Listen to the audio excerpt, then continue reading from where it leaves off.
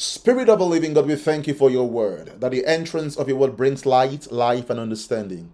Even as we navigate the text of scripture to hear what you have to say, we pray that you hear our heart and help us, concerning this journey, adventure, that you are glorified and the church is edified in Jesus' name. And let the church say amen. All right, we are in chapter number 8 today. Oops, on Sunday we looked at chapter number 7. If you haven't taken the time, please go back and read chapter number 7. Quite an exhaustive read. But 60 verses, spend the time to look at chapter number 7 of the book of Acts. The life of the first deacon who was martyred. And this was the guy who had to teach the Sanhedrins about their history, and they had no clue. And I said to the church on Sunday that it's unfortunate that we look at the scripture and think that he was the one on trial. But if you look at the scriptures properly, you realize that actually the Sanhedrins were the ones on trial. And we ended the verse with the Bible says that how he was killed, but he was stoned to death. But in the midst of that, he prayed for them that the Lord should forgive them in the midst of all of these things. The Bible says while he was being coerced and pressured, he stood still. My God. In the midst of all of these accusations and attacks and allegations and the attack, physical attack, the Bible says he stood still and then knelt down to pray for them. It's interesting how I say to the church that when we have confrontations and altercations, that the best posture is to stand still. And the Bible speaks of in Ephesians chapter number 6, and talked about the whole armor of God, and eventually says that I've done all to hister me to stand. And Stephen exemplified that for us. He stood even when the Sanhedrin had pounced on him, took him out of the court, and then began to throw stones on him. What he did, he stood. I don't know how he had the supernatural strength. And dunaomai, that's the word in the Greek, which means strength. And dunaomai, I don't know where he got his strength from, but he stood against the oppositions from the Sanhedrins, the Sadducees. And we ended with the Bible saying that, and he gave up the spirit, like Jesus gave up the spirit. I have a book called Phases, and the book I spoke about, similarities between Joseph and Jesus. And it's interesting, if someone was saying to me, I'm trying to find someone from the Old Testament that has a similarity with Jesus. I've got a book, and if you want it, let us know. But for today, we want to look at the life of the Apostle Paul. Before we go into chapter number 9 of the book of Acts, one of the things you must realize in chapter number 7, as we ended, the Bible says that it was the Apostle Paul, Saul, by the way, who held the clothes of these guys who threw stones at Stephen. So that guy, Saul of Tarsus, will be a prominent voice we find in chapter number 9 and beyond. But for now, we want to look at, go into chapter number 8, because if you have your Bibles quickly, turn with me your Bible to the book of Acts chapter number 7. We are going to look at the last verse, Acts chapter number 7, and I'll share my screen in a moment, but so just have your Bibles, by your side, because I believe that, there are things that I might share with you that you may not understand until you... Right, the Bible says in verse number 58 of chapter number 7, Acts 7 verse 58. All right, we are good to go. Acts chapter number 7 verse 58, Facebook and YouTube, thank you. The Bible says, and they cast him out of the city and stoned him, and witnesses laid down their clothes at the feet of a young man named Saul. This young man will become a very prominent character in 2 chapters later. We're going to get there by the grace of God. And the Bible says, and they stoned Stephen as he was calling on the name of the Lord, saying, Lord, receive my spirit. Then the Bible says, he knelt down and cried out with a loud voice, Lord. The Bible says, Lord, do not charge them with this sin. And when he had said this, he fell asleep, he died. It's interesting that every believer who died in the New Testament, the word sleep was used. So we realize that Stephen died praying for them and saying to them, Lord, do not charge this against them.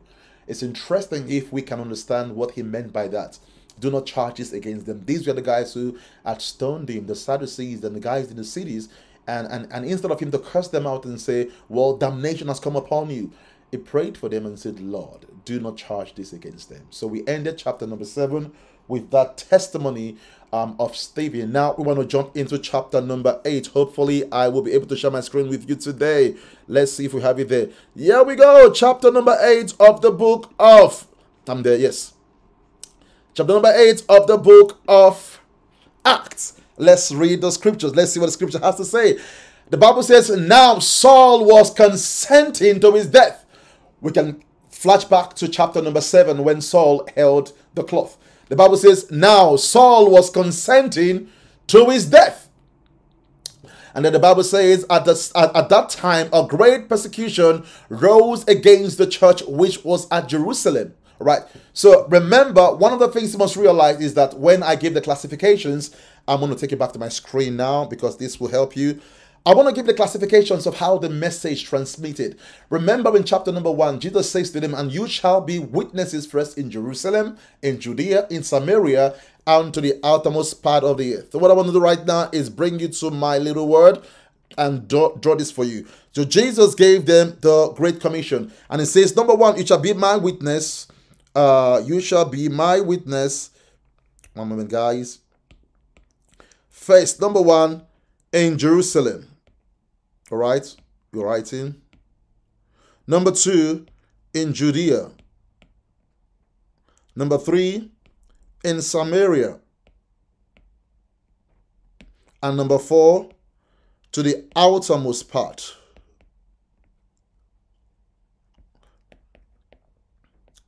To the outermost part.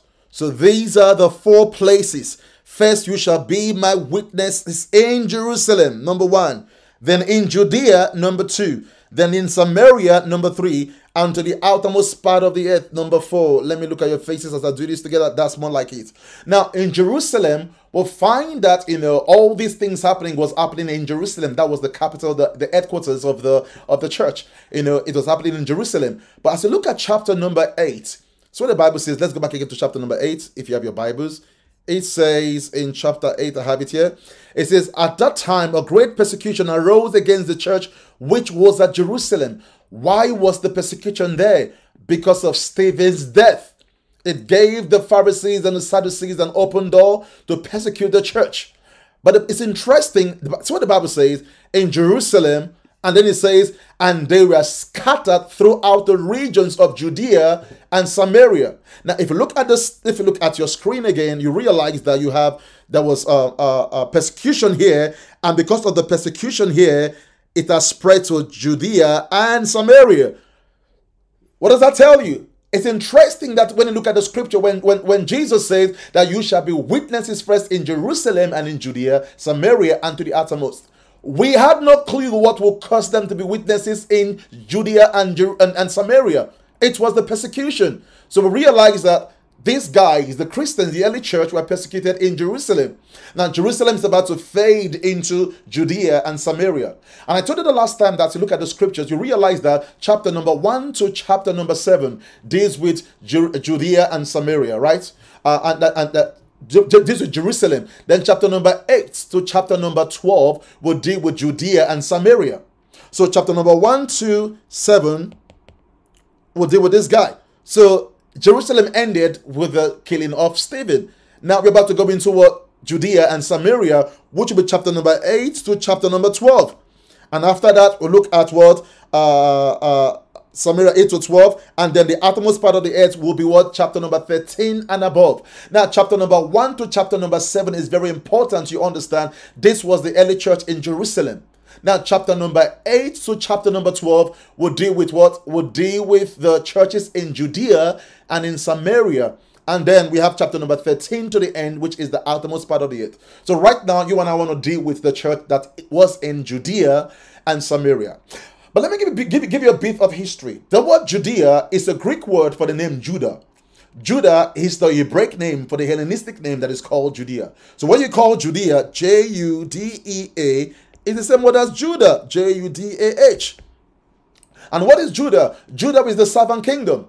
Remember, in the time of David, he had a son called Solomon. We had one dynasty at the time of David, one dynasty. But David had a son by the name of Solomon who walked evil. Eventually, walked evil, brought in gods from his concubines. It was a very messy time in the Solomonic dynasty. And Solomon had a son that was by the name of Rehoboam. However, David had a captain at the time who was by the name of Jeroboam. And because Solomon was acting out of order, that the elders came together and said to Solomon, we cannot allow you to continue messing up with our God, our monotheistic God. And because of that, they made Jeroboam the leader of the northern kingdom. And because of that, I need to draw this. It was formerly in the time of the Davidic dynasty. Let's call this the Davidic dynasty. It was just one kingdom. Now, because David died with having a son called Solomon, now we now have what we call the Solomonic dynasty. Solomonic. In the Solomonic dynasty, it was still one, but Solomon, because he had a lot of concubines and wives, and his concubines had made him turn away from the Lord, and then the elders of Israel at the time were frustrated with Solomon, and they told him to stop his ways, but Solomon would not stop. And what did they do? They decided to go to a man by the name of Jeroboam. Who was he? Jeroboam was the captain of David's army. And they decided to make Jeroboam their king, and they went to what they call Samaria in the north. While the remaining, so 10 tribes went with Jeroboam, and 2 tribes went with Rehoboam, which was the son of Solomon. Now, Jeroboam was the captain of David, and then Rehoboam was the son of Solomon. And this Rehoboam had what you call the one dynasty, but 2 tribes. The tribe of Judah and the tribe of Benjamin constituted what you call the southern kingdom, and they were under Rehoboam. So you have Rehoboam here, and they went to the south. These guys went to the north, and these guys came to the south. Okay. They came to the south. S-O-U-T-H. So they came to the south, and they had one dynasty still, but 2 tribes. The tribe of Benjamin and the tribe of Judah. Now it's interesting as you look at the history, realize that much later the Assyrians came, and the Assyrians came and took captive of the northern kingdoms. And one of the things that the Assyrians would do when they take old captains, their lay siege, they would intermarry you with their citizens, and then so that you can lose, so that you lose your identities. So the northern kingdom we are taken by the Assyrians, but much later the southern kingdom we are taken by the Babylonians. Okay.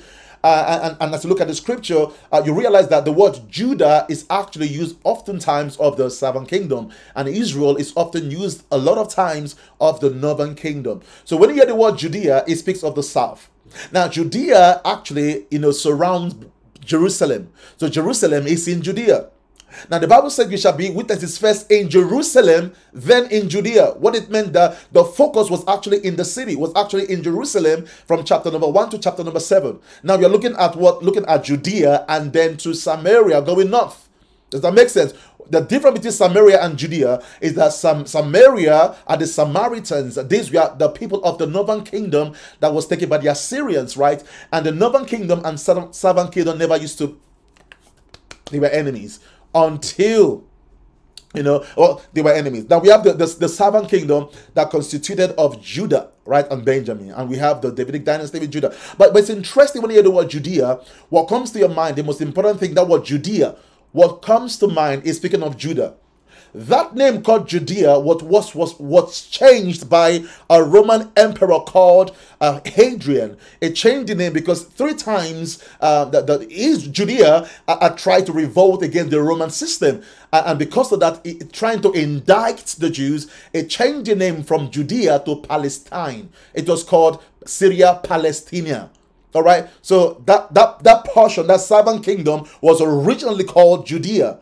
But the name was changed to Syria Palestina. Why? Because what it was trying to do, it was trying to resurrect again the Philistines, because the word Palestinian are the same word as Philistines, trying to resurrect the Philistines who are enemies of the Jews. Does that make sense? So there's a whole lot of history here. But it's interesting. I don't want to spend all the time right now. It's interesting that what they're fighting about, even in this current dispensation, about that piece of real estate. That piece of real estate was originally belonged to Judea. That was Judah, that was changed to Syria Palestina by the Emperor Hadrian. But again, that's another discussion today. But the Bible says, if you go back to the scripture again, the Bible says there was persecution in Jerusalem because of Stephen's death, and that the Christians had to move. So let's flip our Bibles again to the screen. Let's roll. Now, That this says that at the time there was a great persecution arose against the church. I mean, it rose against the church, which was at Jerusalem. That was the headquarters of the church. That was the first church. It was the church where you had the eldership council. And the Bible says, and they were all scattered throughout. They were all scattered. That was scattered in the Greek is the word diaspero. That word spero means to scatter with seed. Now, the words that they were scattered, it meant that they dispersed. The word spiro means to disperse the seed, to disperse. So the Bible says that they were scattered throughout the regions of Judea and Samaria. That's the next part. Chapter number 8 to chapter number 12 will deal with Judea and Samaria. The Bible says, except the apostles. What does that tell you? That the church spread, but the apostles remained. Are you understanding, church? The church went through persecution, and one of the things you must realize that one of the things that grew the church in the early days was persecution. Persecution was God's way of growing the church. Persecution was God's way of multiplying the hops. Persecution was God's way of advancing the kingdom. But it's interesting that as these Christians, early Christians, went through persecution, and that persecution was so much, I don't have the time to talk about it today. The Bible says that the apostles remained in Jerusalem, and I think that's a very good word for us as leaders. You know, when the church is going through a lot of shakings, our positions as leaders is to stand firm. The Bible says that they remained in, the Bible says, except the apostles, and devout men carried Stephen to his burial. So realize that the reason why there was an uproar was because of the death of Stephen, and because of that the church went through persecution. Now that Stephen had died, it gave them an open door to fight all the early Christians, and because of that they had to disperse. So we are in chapter number 8, and we are seeing that the church was not just 8,000 or 10,000. We found that in the earlier chapters, but the church had grown so much that they dispersed around. And guess what happened? They dispersed into Samaria and Judea. So they continued their work while the apostles remained. All right, does that make sense? They dispersed into Samaria and then to Judah. Judah is in the south, Samaria is in the north, but the apostles remained in Jerusalem.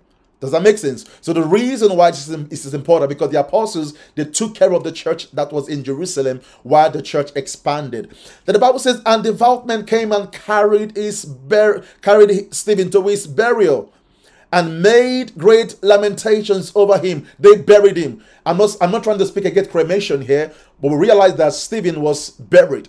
And I think the reason why the Bible used the word burial and not cremation was because it speaks of the prophetic destiny of the church, that there will be a day of resurrection. Cremating the body, I'm not saying that's a wrong thing. There are a lot of environmental reasons why that is done. But as believers, we believe that you must understand that cremation was a pagan practice. It was not a biblical godly practice. It was a pagan practice, and there might be some sanitational or environmental hazards. That's the reason why people do the cremation. But it was not a biblical model of burial. So cremation was not, but burial was. And the purpose of burial for the believer is that the body will be planted in the ground and will resurrect again. So we see that it's very important that the believer's practice is burial and not cremation. And the purpose of burial is that it gives us a perspective of a future resurrection. Are you hearing, church? It gives us a perspective of a future resurrection. And the Bible says, as for Saul, now look at verse number 3. As for Saul, he made havoc. As for Saul, he made havoc of the church. Saul was an enemy of the church, and Saul again and again would be sorry for what he's done. But the Bible said that Saul made great havoc of the church, entering every house and dragging. Now this guy was serious. He would enter every house and he would drag. He realizes that the church had grown and they had expanded, and he knew that their base was not just Jerusalem. They'd gone into Judea and Samaria. Guess what he would do? He would knock house to house, barge into houses and drag them. He was a real guy. And dragging off men and women, committing them to prison. This guy was actually up there. Not only was he the one that held their clothes, he was also the one who believed that who instigated the fact that, stone that guy. But it's interesting that the Bible says that he, was creating a great havoc for the church. That's what the Bible says. A great havoc for the church.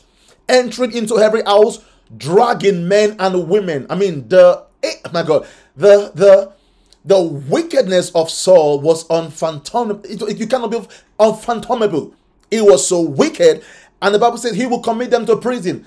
But what you don't realize that whenever Saul would do that, it gets a rank within the Sanhedrin council. Or you could say he was venerated for the one who would go and get the early Christians. So he had accolades from the Roman system. He had accolades from the Sanhedrin. He had accolades from the Pharisees and the Sadducees. So Paul or Saul would do this because he wanted accolades. He was actually very, very intentional about his Judaic practice.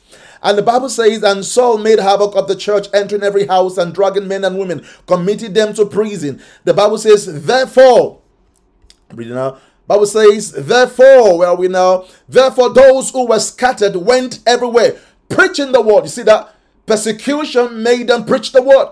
They were not scattered and just stayed in their houses. They were scattered to preach the word. So you realize that God used persecution as a mechanism to evangelize. So persecution is a missional technique, or missional apparatus, or missional technology. So the Lord will use persecution as a missional technology to advance the church. Write that down. The Lord used persecution as a missional technology.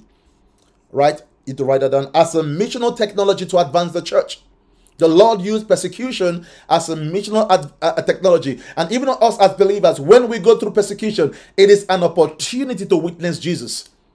Persecution in our lives is an opportunity to witness Jesus. God is glorified in our suffering. If I suffer with him, I will reign with him. And that's why the book of Philippians spends the entire epistle talking about the Christian persecution. But the Bible says that they went about preaching the word. Then Philip, now this is not the apostle Philip. This is the deacon Philip. You find him much later as we read chapter 22 and so on. The Bible says, then Philip went to the city of Samaria. He went up north. It's interesting that you might read this scripture and say, well, it's not just something you read and just throw your face. Samaria and Judea were enemies. In fact, it was a taboo for the Samaritans and the Jews to come together, the Jews from Judea. It was a taboo for them to come together. No Jew would want to even associate themselves with a Samaritan. And that's the reason why you read in chapter number 4 of the book of John, that when Jesus was with the woman by the well, it was a big shocker for the woman. Why? Because he said, you Jews have nothing to do with us Samaritans. So realize in scripture that the Jews and the Samaritans were enemies. Does that make sense? The Jews and the Samaritans were enemies. Complete enemies. They never had relationship. So for Stephen to go to Samaria, it must be the power of the Holy Ghost. Because Philip was a Jew. And Philip there was no way he would want to go there. So we believe that this was not a choice of Philip.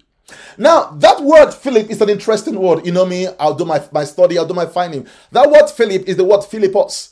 And the word Philippos is the word Phil and Lipos or Hippos. The word Hippos speaks of a horse. Now, the word Philip means friend of a horse or a lover of a horse. Now, follow me slowly. I need to drink water for this one.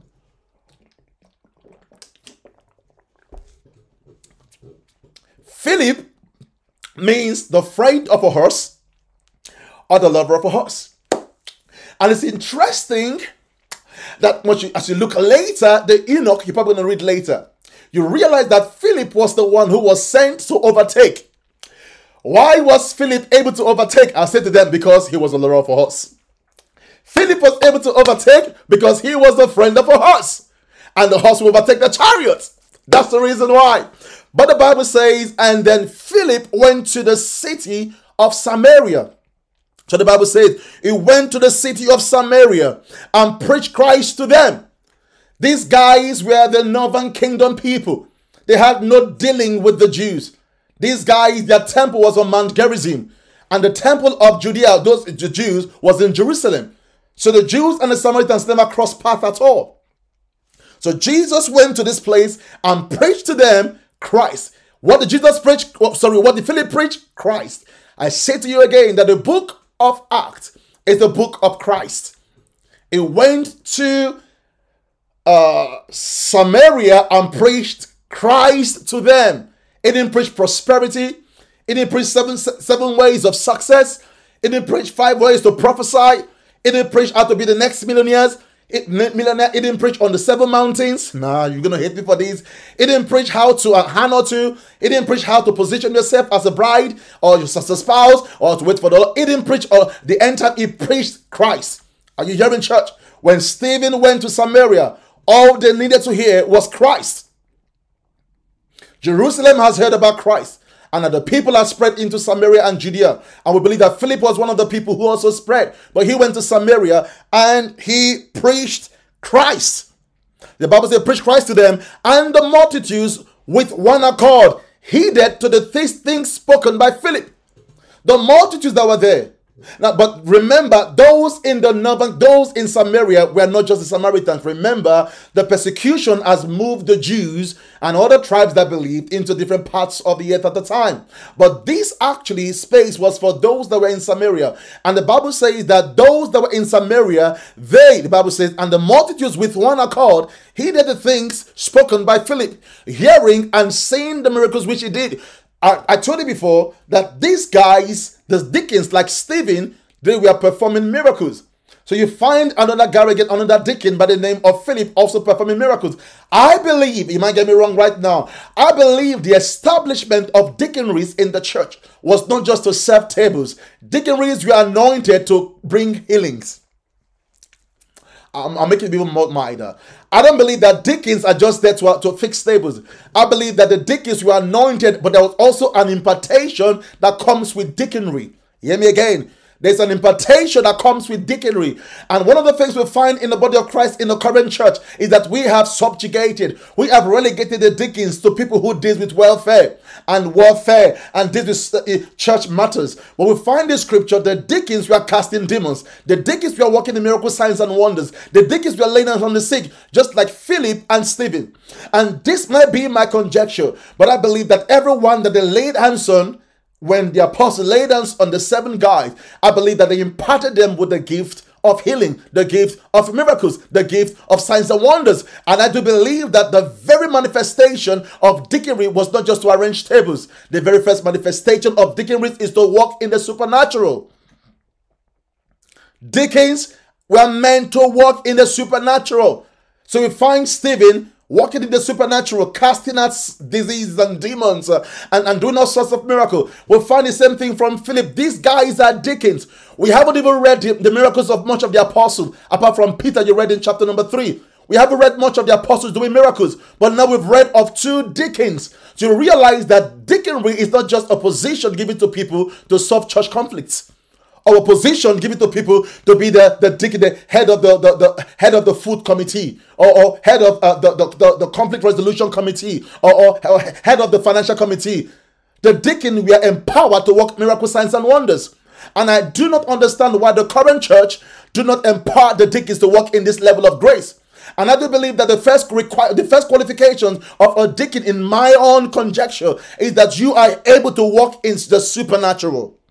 Are you hearing, church? You are able to walk with it. So we have to redefine deaconry again. Because what we call deaconries in the current church is not deaconries. We have people that are gifted with helps. And there's a difference between helps and deaconry. Because what we find in the current church are people that all they know how to do is to serve tables. Why those things are important, but that is not the prerequisite of a deacon. We'll find the scripture, the Bible says, full of the Holy Ghost. You find that in chapter number 6. And an evidence of their filling of the Holy Ghost was that they performed miracle signs and wonders. So I needed to understand that the deacons have to come back.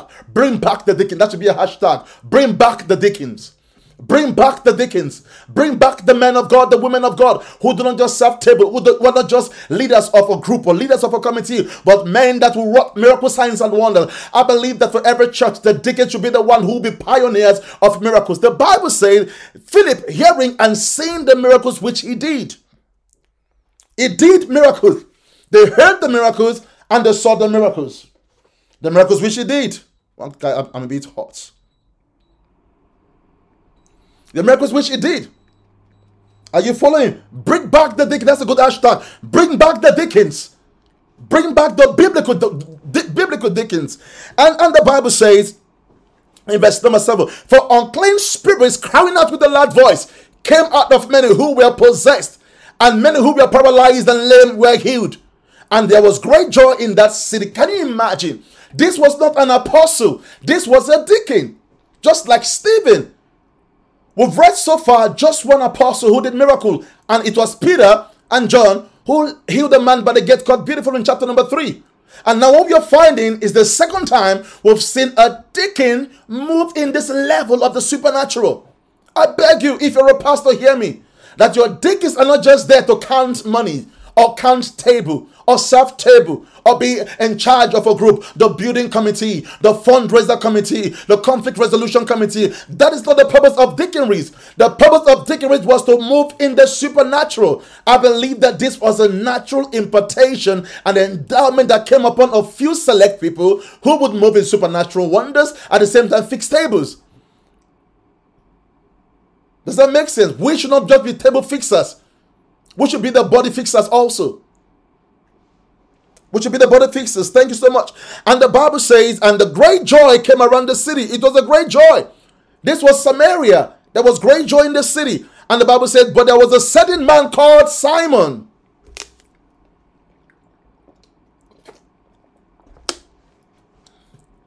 But it's an adverse conjecture or a conjunction.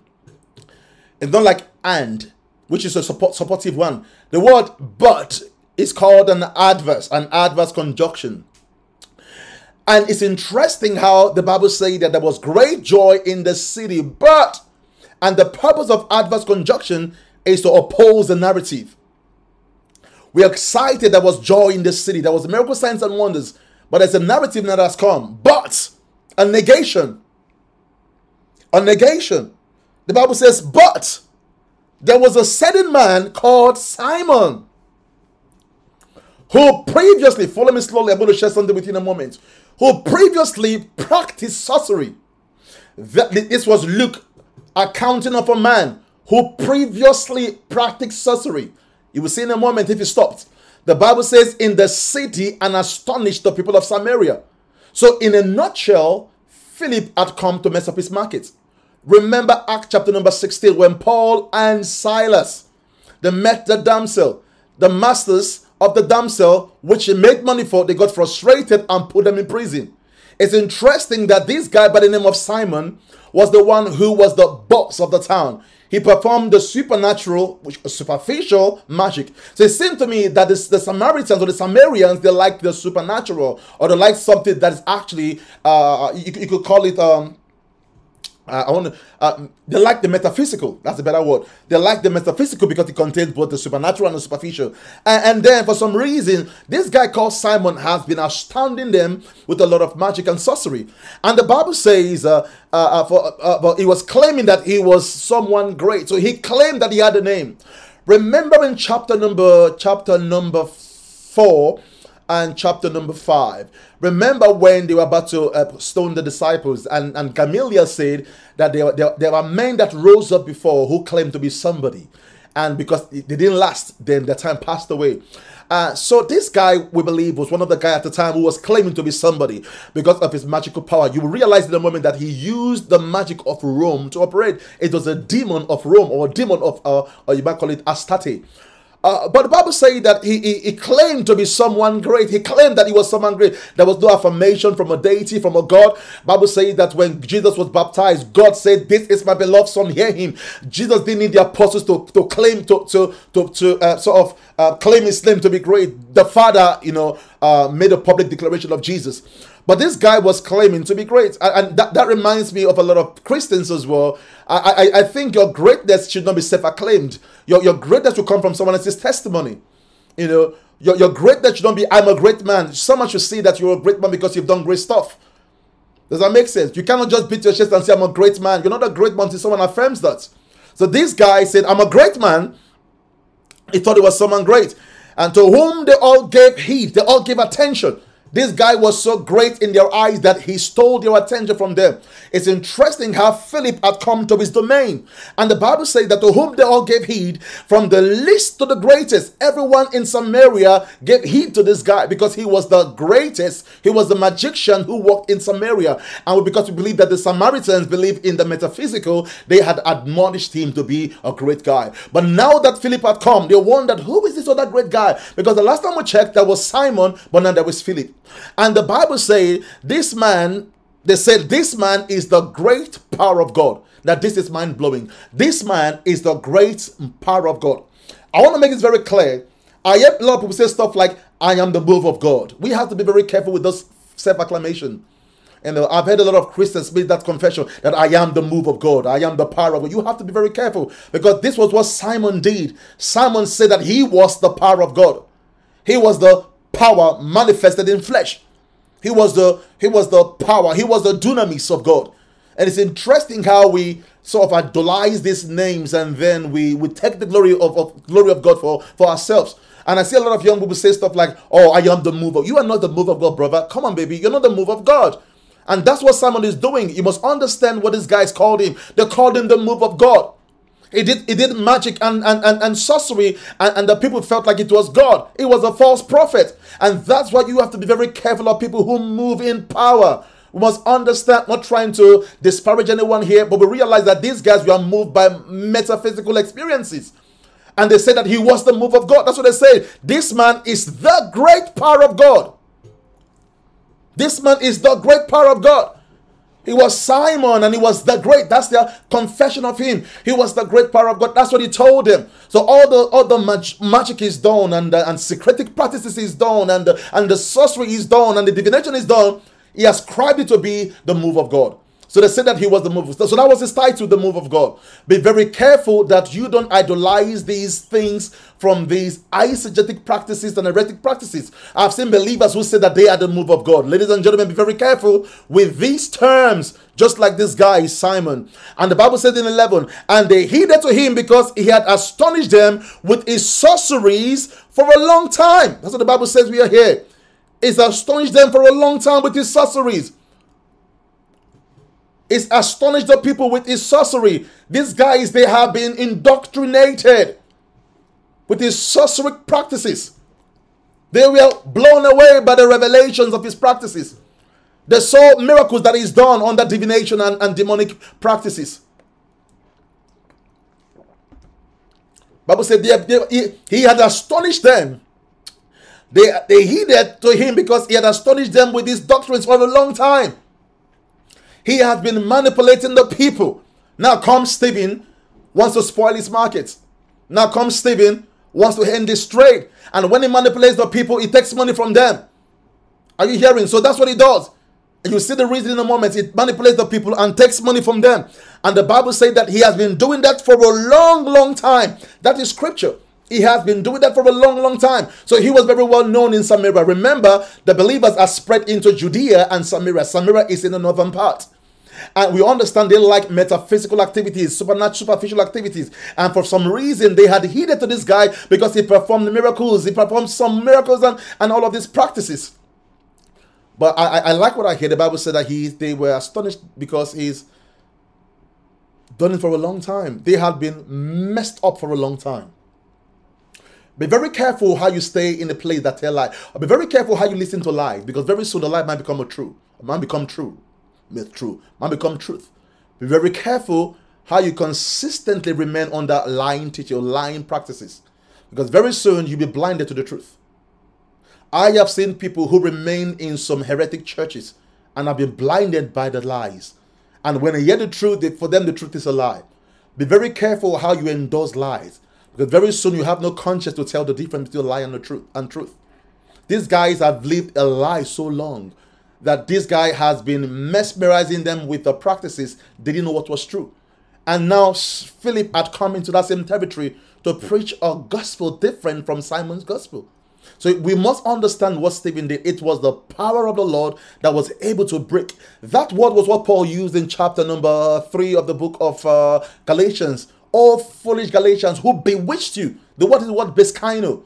These Samaritans have been bewitched, or Samaritans have been bewitched. Simon was bewitching the people for a long time. They were under a spell.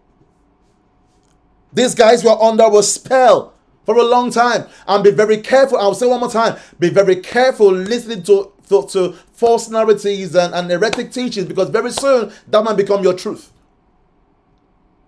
So these guys were bewitched in Samaria. He was the god of Samaria. He was the one who was known to be the move of the power of God in Samaria. And the Bible says, but when they believed Philip, they eventually, so there must be some power of the Holy Ghost to convict them. The Bible says, but when they believed Philip as he preached the things concerning the kingdom of God and the name of Jesus. Now, Philip did two things. He preached the kingdom of God and the name of Jesus. Two things, the kingdom of God and the name of Jesus. And the Bible says, both men and women were baptized. Both brothers and sisters were baptized. So what did Philip do? Went to Samaria, preached the word of the Lord and the kingdom of God. Both men and women were baptized. And then Simon himself, this is the part now, Simon himself also believed.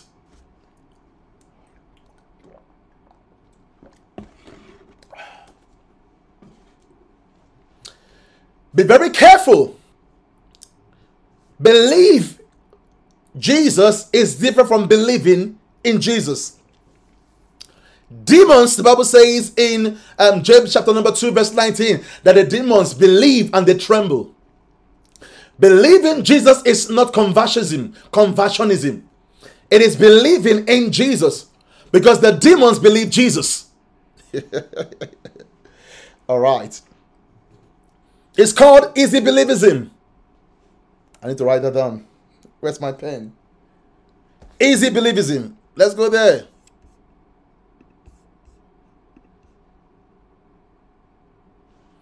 All right. That's what they call it.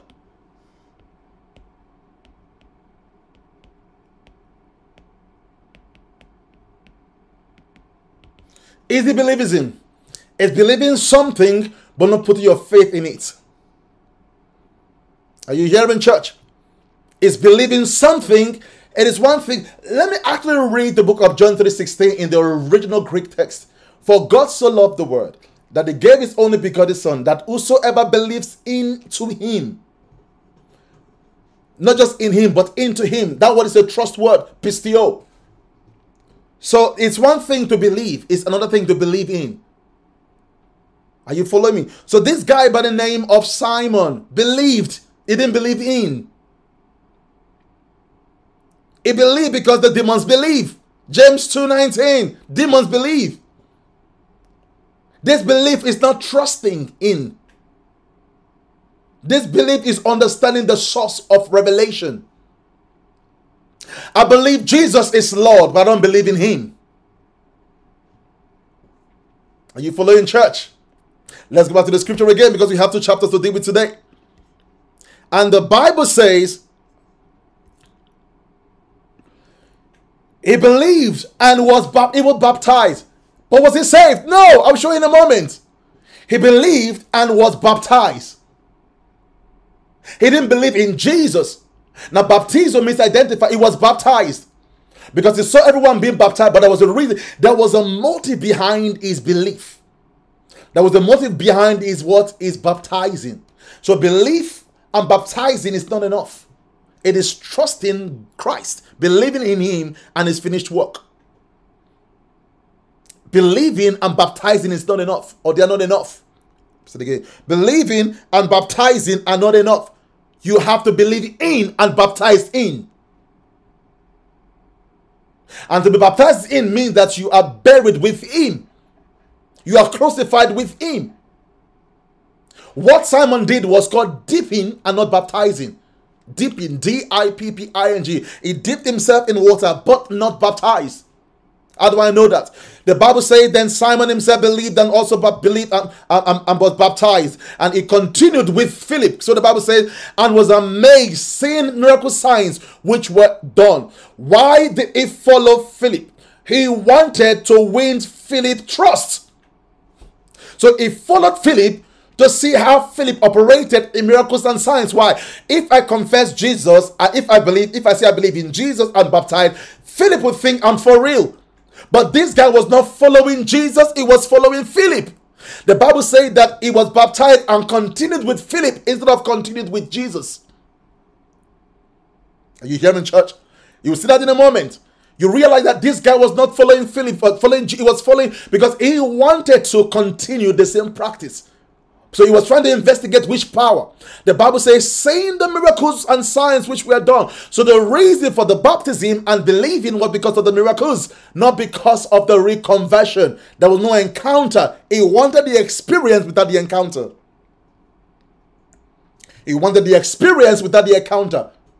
And dunamayo, he wanted the power. He wanted the power, but not the encounter. He wanted the experience. I want to function in the same thing. So what the Bible says, now we're going to come back to the moment. The Bible says, now, let me take this out. Where are we now? Good. Now, remember, this was going on in Samaria. Samaria is going through a city revival. City mass revival. The church is growing. The news has spread abroad that Samaria is experiencing a city revival. My goodness, Samaria that was known for sorcery practices and divination and ecstasies. Now the news has spread to Jerusalem that something marvelous is happening in Jerusalem. In verse 18, the Bible says, then Simon saw that through the laying of hands. No, verse 14 rather. Bible says, and when the apostles who were at Jerusalem, the apostles, remember we read in chapter 8 verse 1 that the apostles did not move. When the apostles who were at Jerusalem heard that Samaria had received the word of God. Hear me, follow me very carefully here. When they heard that Samaria had received the word, they have received the word, they sent Peter and John to them. There was something about Peter and John. They sent Peter and John to them, who when they had come down, prayed for them that they might receive the Spirit. Hold on one moment. They have received the word of God, but they haven't received the Spirit.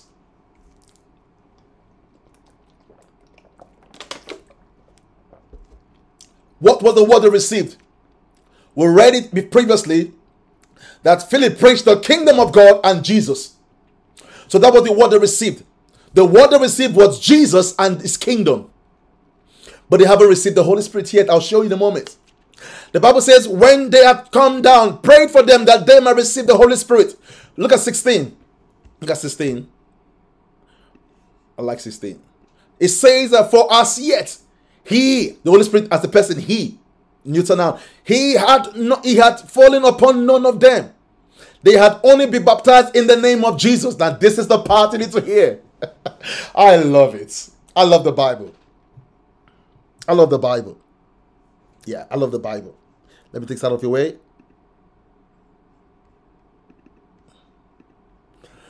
The Bible says this profoundly. Make it bigger. Yeah. They had received, Bible says, the word. They have only been baptized in the name, so they have been baptized in the name of Jesus. That baptism in the name of Jesus is baptism into identification. So they had received, hear me church, the baptism of identification. They are not part of the church. But the Bible said they had not been baptized in the Holy Ghost. Bible says, for as yet had not fallen on none of them, they had only been baptized in the name of Jesus. Then they laid their hands on them that they might receive the Holy Ghost. They laid their hands on them. Now, what is the difference? What's happening? Why did they not receive the power? Or why were they not baptized? I'll say that it will blow your mind. The Samaritans and the Jews were enemies. The Samaritans did not cross with the Jews. The Jews did not cross with the Samaritans. They were divided people. Even though they were the church, they were still divided ethnically. Ethnically. Because the Samaritans are from the northern kingdom and the Judeans or the Jews are from the southern kingdom. They did not cross paths. If the Holy Ghost had come upon the Samaritans without the Jews coming from Jerusalem, which is John and Peter, then the Samaritans would have claimed to have their own Holy Ghost. Whoa. And the Jews would have claimed to have their own Holy Ghost. They would have had two Holy Ghosts, because one would have said, we have the Holy Ghost for our ethnic group. We have the Holy Ghost from our ethnic group. So the reason why Jerusalem had to send Peter and John was that they should understand that it is one Holy Ghost, that they are baptized under one Spirit. So the reason why they were not under the power of the Holy Ghost before now was because they needed someone who will come from the headquarters to say, you know what, we are all cemented together in one body. You hear in church? The purpose why they didn't receive it then was because they had to be a unification of the church before the power came upon them. Because if they had received the Holy Ghost without the apostles coming from Jerusalem, they would have said that we have the Samaritan Holy Ghost. You have the Judean Holy Ghost. Are you hearing me, church? So these two leaders had to come together to cement these two and say, you are not the body of Christ. You're no longer you're not just an ethnic people. This is a spiritual regeneration. And because Peter and John came and cemented them together, the Spirit came upon them. That is the reason why Philip could not do that. He had to bring someone who will come from Jerusalem, someone who is venerated, respected. They had to send Peter and John. These were the guys who were at the temple. These were the guys who were known. And the purpose for Peter and John coming was to first unite the body and then baptize them in the Holy Ghost. Are you hearing, church? Unity first before impartation. And I believe even in the local churches that we have right now, one of the ways that the church will move in the power of the Holy Ghost, if the body is united at one, God will rain down His Spirit upon the church. So the reason why in verse 17 it says, they laid hands on them and they said, receive the Holy Spirit. Now this receipt of the Holy Spirit is a spiritual receipt. Now this Holy Ghost that they received, ladies and gentlemen, it is not the Holy Ghost of identification. It is the Holy Ghost for miracle, signs and wonder, or the Holy Ghost with a physical demonstration. How do I know that? The Bible says that when they laid hands on them, they received the Holy Ghost. Look at verse number 18 to blow your mind. Look at 18. Look at it. See what 18 says. You see what 18 says? 18 says, it says, then, and when Simon saw that through the laying on of the apostles, the Holy Spirit was given. How did Simon know? Because he saw. How did Simon see? He saw that when hands were laid on the people, they received the Holy Ghost, and there was a physical manifestation. It could be tongues. But we can see from here that when Simon saw, that word saw in the Greek is the word horao. That word saw is not the word optanomai. There were two words to see. Where's my pen? There were two words for see. One of the word is horao. One of the other word is called optanomai. Now it's very important that I'll come to that in a moment. When this guy saw, he uses the word optanomai. All right. That word will come in a moment. There were two words I will use for see. One is called optanomai.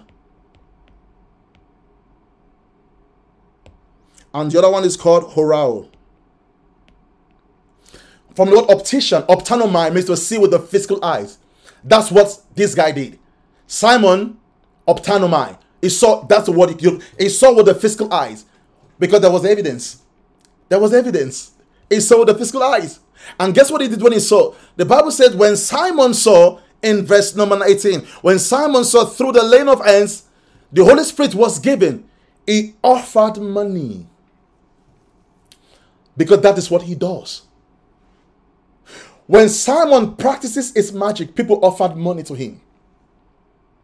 Now, when Simon saw the move of the Spirit, he offered money also. So Simon was showing us what he believes. That through the offering of money, you can be imparted. That is called simony. It's a word, it's a practice called simony. All right? S-I-M-O-N-Y. Some people call it simony, but it's called simony. Or some call it simony. It means exchange of a sacred position with money. Those of you that have bought your post with money, it's called simony or simony.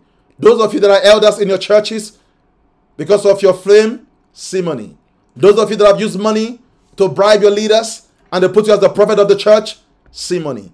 If you have any position that is sacred but bought with money, it's called simony or simony.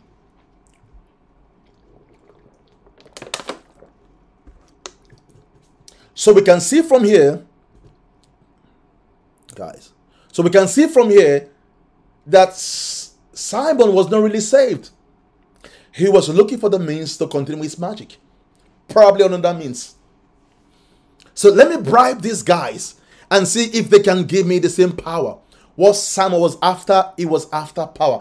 And this, you may not even believe that this actually happens in the contemporary church. Prophets and apostles that is after power. At all costs, they will go into some black, dark magic, go into some mountains and go into some places, some dark places to obtain power. There were prophets who claimed to hear from the Lord, but working through divining means. They've gone to some dark space, to some witch doctors, to some occult practice or group to obtain power to see things in the spirit. And a lot of the church will applaud them and say, whoa, you can hear, you can see. But it's actually called simony. Paying money for spiritual gifts or supernatural gifts is called simony. Are you following, church? That's what this guy did. So he wasn't really saved. He was looking for a way to buy this gift. And the Bible says, let's see what happens when he started to offer money. The Bible says in 19, it says, give me this power also. That's what it says. Give me this power also, that anyone on whom I lay hands may receive the Holy Spirit. So he must have seen a physical demonstration when the apostles laid hands on the Samaritans. It could be that they convulsed. It could be that they began to speak in different tongues. It could be that something supernatural happened and he saw optanomai. He saw it. But now, see what Peter will say. But Peter said to him, your money perish with you, because you thought that the gift of God could be purchased with money. You have neither part nor portion in this matter, for your heart is not right in the sight of God. Repent. He hasn't really repented. Change of metanoia. Repent, therefore, of this your wickedness, and pray God, if perhaps the thought of your heart may be forgiven. Look at what Peter said in verse 23. For I see. Now, there were two sees. The first see that we saw was called optanomai. That was the seeing of the physical. That was what Simon saw. Simon saw a physical demonstration of the Holy Ghost and then wanted to buy. But this scene here is not just a physical scene. It's called horao. It's a descending scene. So Peter did not just optanomai. Peter horao. Now let's go back to that writing again. I showed it before. Optanomai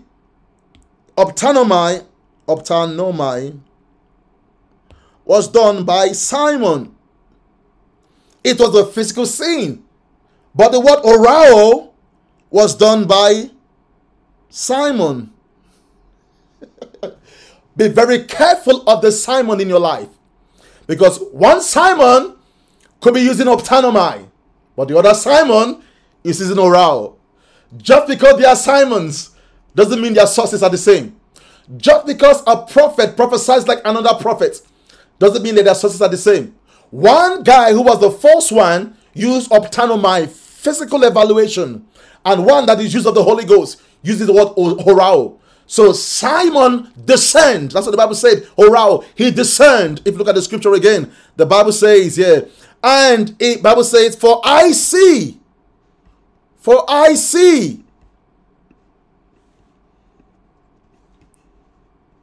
Oh, that's it there. Make it smaller. How many guys? Yeah. For I see that you have poisoned by bitterness and bound by iniquity. So we realize that Peter could see in the spirit that this guy was not saved. Peter knew that this guy was not saved. Repent. And he gave him a time to say, repent therefore in this your wickedness, and pray that God, if perhaps God, and pray God, if perhaps the thought of your heart may be forgiven you. So his thought was wicked, and Simon was able to discern. Simon was able to discern. There were two Simons there. One was the fake Simon, one was the real Simon. And very soon you will see the next Simon, who was the tanner. There was a fake Simon called Simon Magus, a real Simon called Simon Peter, and a tanner called Sam the Tanner. Simon the Tanner. You find him much later in this chapter and chapter 10. But the Bible says that Simon Peter knew that, or discerned that he wasn't really saved. He was doing it for what? He was doing it because he wanted powers. Then Simon answered and said to him, pray to the Lord for... So he said to Simon, pray for me. Why did he say pray for me? Because he knows that he doesn't have a relationship with God. It was all a facade. He said, pray for me. That's what he said. Pray for me, that none of these things which you have spoken may come upon me. Who? Why did he say pray for me? Because he knew that he wasn't saved. He knew he didn't really believe. He knew he wasn't really baptized. He was doing it for the power. And when Simon Peter, by the help of the Holy Ghost, to discern the spirit that was behind the act, exposed the man, and the man knew that there were penal consequences for this, and he begged for forgiveness. The Bible says, Bible says in verse 25, so when they had testified and preached the word of the Lord, Peter and John, they returned to Jerusalem, preaching the gospel in many villages to the Samaritans. So as they were going back to Jerusalem down south, they went back preaching to everybody there. But let's take a look at the man by the name of Simon, because I did a bit of tracking down, and I want to help you with this. You may not see this. I'm sorry for this. You may not see this, but if you can take a screenshot, I want to bring to your attention this man by the name of Simon the sorcerer, because you might not find a lot about this guy. I want to help you right now. I'll read this for you so you might see that. In the city of Samaria. Now, we want to find out about this guy called Simon. Was he really saved? Was he really born again? If you can take a screenshot of that, please do. Right. In the city of Samaria was one Samaritan who considered himself someone great. Acts 8 verse 9. The wonder worker Simon is even reported to have been called the great power of God by the people of Samaria. We find that in verse number 10. Reading that. Then we also read, Simon is well known outside of the scripture. What you may not know, that he has history with the early fathers. According to the early Christian sources, he was from Gita, a Samaritan village.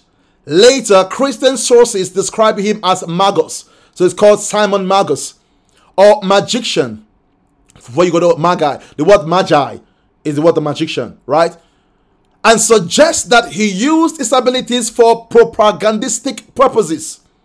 Later, writers disagreed with Simon's title, the great power of God.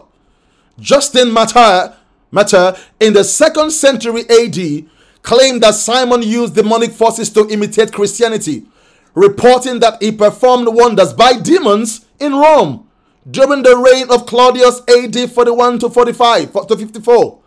Justin claims that Simon had a large following. Simon's teachings were labeled heretical. Are you hearing that? Irenaeus, in the late 2nd century AD, stated that Simon was the source of all heresies, even identifying himself with the Christian Trinity. He was usually associated by the early church with some of the Gnostic heresies. Hippolytus wrote in the early 3rd century AD of Simon's claim that he would be raised on the 3rd day after his death. The resurrection claims were not fulfilled, since, as Hippolytus explained, Simon was not the Christ. Other Christian literature portrayed Simon as fake and an antichrist, and even as the disciple of John the Baptist. In some, Simon was a Samaritan who practiced elements of syncretism, mixing Christian and non-Christian elements. In Acts, Luke reports Peter's rebuke of Simon in Acts 8:20-23, like we read before. The magician was later condemned by the church, which likely embellished tales about him, seeing him as the model of the Antichrist. Are you seeing that? So what am I trying to say? There's a whole lot of history behind this guy by the name of Simon. A whole lot of history. And you may not even know this, that it was even called the Antichrist. It was actually become the father of all heresies. This same guy here, because he was all about power. Power. And that was the reason why Peter could use the word horal to say that you have bitterness in your heart. He was bitter. And it's interesting that he became an enemy of the church because he wasn't allowed to be part of the church. Are you following church? Are you following church? Now let's go back again to the text. The Bible says that when Peter and John went back, they went back to Jerusalem, but preached along the way. They preached along the way. Let's continue the scriptures. Is someone being blessed so far? Are you blessed so far? The Bible says in verses number 26, the Bible says, now an angel of the Lord. Now remember, Peter and John had gone back to Jerusalem. The Bible says, now an angel of the Lord came to speak and spoke to Philip. It was an angel, and came and spoke to Philip, saying, arise and go toward the south of the road which goes down from Jerusalem to Gaza. That's in the southwest. Arise and go to the south, to the southwest. This is a desert. So the Bible says, arise and go to the southwest. This is a desert, very important. And the Bible says, he received an instruction from an angel. And the angel said, go to the southwest, okay? That leads to Gaza. And the Bible says, this is desert. So he arose. And it's interesting here, church. It didn't say this is city. It didn't say this is the main town. It didn't say this was Galilee. It's interesting how Philip molded for us the meaning of evangelist, because he became an evangelist later. You find it in much later chapters. Philip did not fight with the angel and say, I don't want to go to the desert. Especially when the angel told him it was a desert. A lot of you that call yourself evangelists, where are you going? You can't tell me you're an evangelist and all you travel to is America and England. I see a lot of people that say, I'm an evangelist. I'm asking, where do you go? Where do you do mission? You only do mission in third world, in the first world countries. You're traveling to Australia. You're traveling to Canada. You're traveling to America. You're traveling to England. You are traveling to countries that are not remote, countries that are not impoverished. And you say you're doing mission. Why not go to the desert? Why not go to as far as Somalia and as far as Nigeria, and there's some desert places? But it's interesting that when this angel told Philip, he didn't argue. He told him, you are in Samaria, go south to the south of Jerusalem, go into Gaza. And he told him, go to the desert.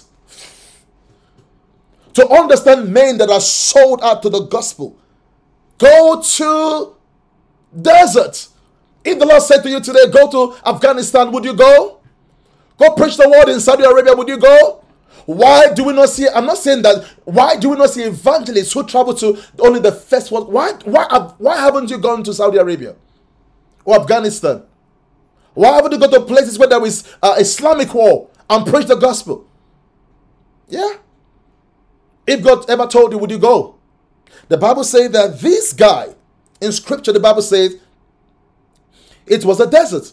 Now remember, he's preached in Samaria, and I was coming to the southwestern part, going through Gaza. It was a desert. Remember, the scripture say that he used the word horao. Peter used the word horao to mean in the Greek, to mean that it discerned that Simon's spirit was false, right? Now the Bible said that an angel of the Lord spoke to Philip, saying, arise and go toward the south along the road which goes down to Jerusalem to Gaza. This is a desert. So he arose and went, and behold, a man of Ethiopia. Now hear me, very, very important. A man of Ethiopia who had charge, a man of Ethiopia, Enoch. Okay, I'll read that part. Enoch, of great authority under Candace, the queen of Ethiopians. Let me make it very clear. Candace is not a name. Candace was a royal title. Just like Pharaoh was not a name. Pharaoh was a title. Just like Melchizedek is not a name. Melchizedek is a title. Remember, Ethiopia was in the southern part of the Nile, southern part of Egypt. Just like you have the Pharaoh of Egypt, you have the Candace of Ethiopia. They were considered the northern part of Egypt. Very important. And I'll show you something that will blow your mind. Now the Bible said that he was an Enoch. Now back in the day, Enoch was someone who was castrated. But later the word Enoch came to mean someone who is high in military ranking. Now whether this guy was castrated or high in military ranking, we do not know. But I want to share something with you that you probably have not heard before. Now the Bible says that who had charge of all our treasury, he was in charge of all our estates. This was no small guy. When you read your Bible, you always thought that Enoch came by himself. That Enoch was like the second in command after Candace. He was the one who was in charge of the treasury of the estate of Ethiopia. And there was no way that guy would be allowed to come by himself. History tells us that these guys with this level of power and authority had a massive entourage. So when you read the scripture, this guy was not by himself. He had an amazing entourage. And the Ethiopians were known to be the men of war back in the day. When the Ethiopians came into a town, everyone would run away. They were tall, handsome, and men of great strength and stature. So this Enoch was not a man who was by himself, because that would change the narrative in a moment. This Enoch had an entire entourage.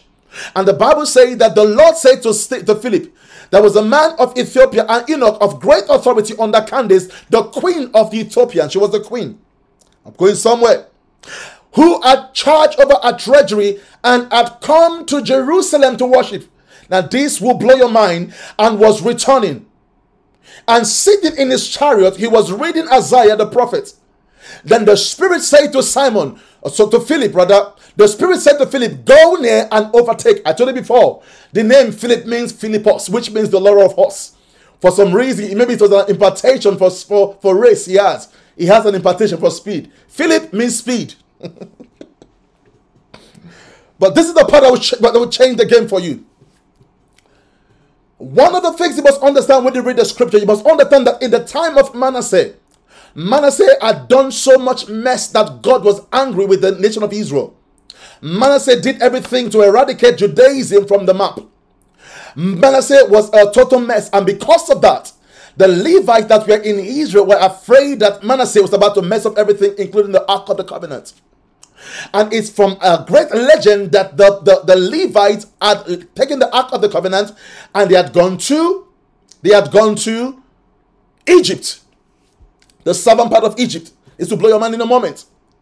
Why? Because Manasseh was trying to desecrate the holy place and also try to stop Judaism. And because of that, we realized that there was a great mess going on in Israel at the time. And the next king who succeeded was Josiah. Josiah was 8 years old when he succeeded. And you can imagine for centuries upon centuries, the Levites that were in Jerusalem, they had left Jerusalem and they had gone to Egypt. So there was a time in the nation of Israel where there was no Levites. And the prophets, and the kings will consult with, that's the reason why the King Josiah consulted, what I was saying, at that time that Josiah was the king, there were no Levites, they had gone to Egypt. And that's the reason why Josiah would consult with the prophetess Huldah, right? Because there were no Levites. Levites were the voices of God at the time. And because the Levites were not around, they had gone to southern part of Egypt that we know to be Ethiopia. And that's why there's a claim that the Ark of the Covenant is in Ethiopia. But I'm coming in a moment.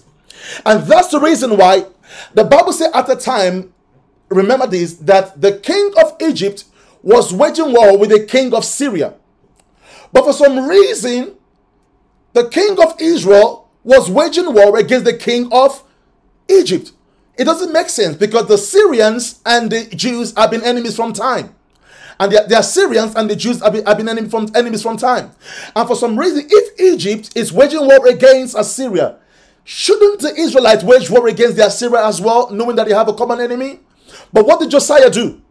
We understand that the king of Egypt was waging war with the king of Assyria or Syria. Instead of Josiah to also wage war against the king of Syria as their long-term enemy, he waged war against the king of Egypt. A lot of people do not know the reason why Josiah was waging war. Josiah was waging war with the king of Egypt, even though they were waging war with the king of Syria, because Josiah was doing everything to reclaim the Ark of the Covenant. You know what I said? He was doing everything to reclaim the Ark of the Covenant.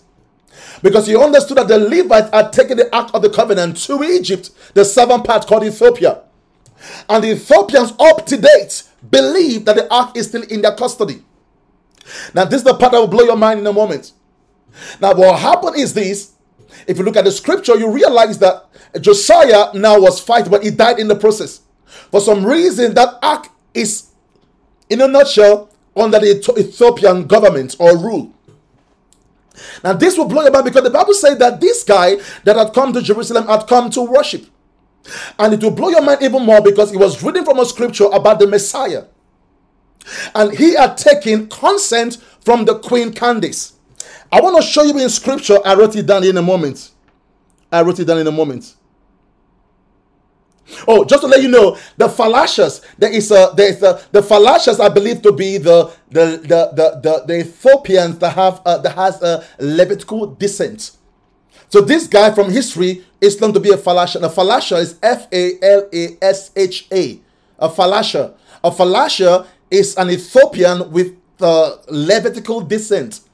So these were the Levites of Ethiopia. Very important. because these are the people that were responsible to steward the ark. So I'll show you the reason why we believe that this guy that came to Jerusalem to worship was also a Phalasher. Now, if you look at the scripture, I don't know if I wrote this down. I may not have written this down. I think I didn't write this down. I was going to show you in scripture. Oh, I wrote it down. As Zephaniah chapter number 3, verse number 10.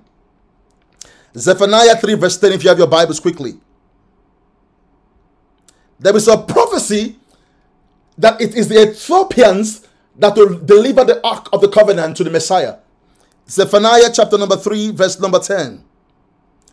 If you are there, I'm going to read right now. From beyond the rivers of Ethiopia, my worshippers, the daughter of my dispersed ones, shall bring my offering. And look at again the book of Isaiah chapter number 18. Isaiah 18.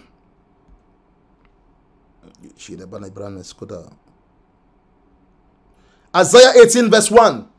Woe to the land shadowed with buzzing wings, which is beyond the rivers of Ethiopia. If you read everything about chapter number 18, you realize that the Ethiopians' destiny is that they are the ones that will deliver the ark to the Messiah when it comes. Why ever take it time to take it through this journey? Because when this Enoch came, history tells us it came with an offering. And he's been hearing, now remember, Ethiopia is far away from Jerusalem. He's come a long journey with his entourage. He has been hearing that there was a Messiah. There was a Messiah. There was a Messiah. And they know that from their history and from their prophecies that the Phalashers are the one that will deliver the Ark of the Covenant to the Lord as an offering. We believe that when this Ethiopia came, he was disappointed to find out that the Messiah had died. Because history tells us that he was coming with an offering. And it's my conjecture that when this Ethiopia came, it came to Jerusalem to deliver. Hear me, church? It came to Jerusalem to deliver the ark. You know, hearing me, church? It's my conjecture, by the way. To deliver the ark. So much so that he was disappointed that the one to whom he must have delivered the ark was dead. And he was going back. So we're reading scripture. The Bible says in verse number 30. So Philip ran to him and heard him reading the prophet Isaiah. Why was he reading the prophet Isaiah? He was reading the prophet Isaiah because the prophet Isaiah would prophesy something about the coming. The Bible says he was reading the prophet Isaiah and said, do you understand what you're reading? Philip asked him, do you understand? Remember, this guy had come to Jerusalem. Philip was in Samaria, had no clue what was going on. This Enoch had come to Jerusalem and had come to worship in Jerusalem, but was going back. How would he come all the way from Ethiopia to Jerusalem and going back with an entourage? He wasn't coming empty-handed. There was a reason why he was coming. He was coming with an offering. And the Bible said that he was going back. But this guy was going back, and it's interesting how the Lord told Philip. The Lord did not tell Peter. The Lord did not tell John. The Lord told Philip. Oh, Lord, help me. The Lord told this evangelist that, listen, the guy is there. Go and overtake this guy. And the Bible said, and in 31, and he said, how can I unless someone guides me? And he asked Philip to come up and sit with him. He was an Enoch. He asked Philip, a Hellenistic Jew, to come up and sit with him. Why would he ask a Hellenistic Jew? I wish I had all the time to explain today. Because a eunuch is almost a taboo in the temple. Actually, the Bible says, I can't get the scripture right now, that eunuchs are not allowed to worship in the temple or in the tabernacle. So there was no way that Peter or John or any of those guys who were the leaders of the Jewish crew would have allowed the guy, because he probably would have desecrated their temple, or they might see him as unfit. So the Lord has to use another guy by the name of Philip, who was Hellenistic, who was a Grecian Jew. And he said, come sit with me. Okay. Shall I write on? The Bible says the place that he was reading was this. He was led as a sheep to the slaughter, and a lamb as a lamb before his shear is silent. Shear is silent. So he opened up his mouth. In his humiliation, his justice was taken away. And who will declare his generation? For his life is taken from the earth. This Enoch was reading that on his way. He had come to Jerusalem and going back, and was reading that on his way. Are you following me, church? I don't know if I'm stuck. I need to know if you're following me still.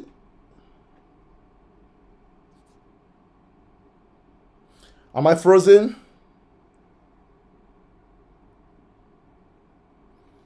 I need a thumbs up if I'm good. My phone is frozen. I don't know if I'm not sure.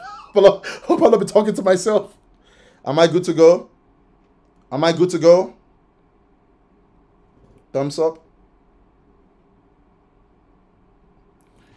Face is slow. Oh, follow me. That is good. Now this guy was reading this text, but didn't understand. And the Bible says, so the Enoch answered Philip and said, that's what they said. I ask of you, of whom does the prophet say this? Of himself, which is Isaiah, of some other man? Then Philip opened his mouth, the beginning at the scripture, and preached Jesus to him. Philip preached Jesus to the man. The man was going back to give back a report. You hear me? No Enoch was allowed to leave his country or his kingdom or his empire to another without the queen's consent. So the reason why the Enoch had come to Jerusalem was because the Queen Candace had sent him. He was on a mission, and he was on a mission to deliver an offering. And the Bible says, then Philip opened his mouth at the beginning of the scripture and preached Jesus to him. Now as they went down the road, they came to some water. And the Enoch said, see, here is water. What hinders me from being baptized? So what happened? This guy was going back to Ethiopia with the gospel of Jesus. He was the one that brought the message of the kingdom and the cross to Ethiopia. He was the messenger of the queen. But that's not what blew my mind. The Bible says, then Philip said, if you believe with all your heart, you may. See, that was what Simon did not do. He didn't believe with all his heart. You may. And he answered and said, I believe that Jesus Christ is the Son of Brenda. This guy was an Enoch. I believe that Jesus was the Son of God. So he commanded the chariots to stand still. This commanded the chariot to stand still. And both Philip and the Enoch went down into the water. And he baptized him. And now when they came out, the word came and bisapazo, rapture. When they came out of the water, the Spirit of the Lord caught, which is apazo rather, caught Philip away. The same Spirit that brought him with speed also took him away, so that the Enoch saw him no more and went on his way rejoicing. I want to stay here in a minute. This guy went home rejoicing, but his assignment was to bring back news. I believe, this is my conjecture, I believe that when this Enoch went back, the queen asked him, is it true? And he said to the queen, no, not yet. Because you read much later in Ezekiel, I don't have the time for that now, that mercy seat will represent something in the coming kingdom. Hear me. We are not going to see the ark, the container anymore. The container was made with wood and gold plated. So the wood would have decayed ages ago. But remember, the mercy seat is made of pure gold. And that is still lasting. It's not going to die, it's going to last. And the mercy seat is the most important thing, not the ark of the covenant. The mercy seat speaks of the cherubims together with their wings. And Jesus, or rather, in the midst, and we have Jesus in the midst of the cherubim, the Adonai. When the case, which is the ark, destroys, because it has both wood and gold, acacia and gold, that mercy seat will still stand. That mercy seat is not just a picture of Christ's intercession. It's a picture of his coming again.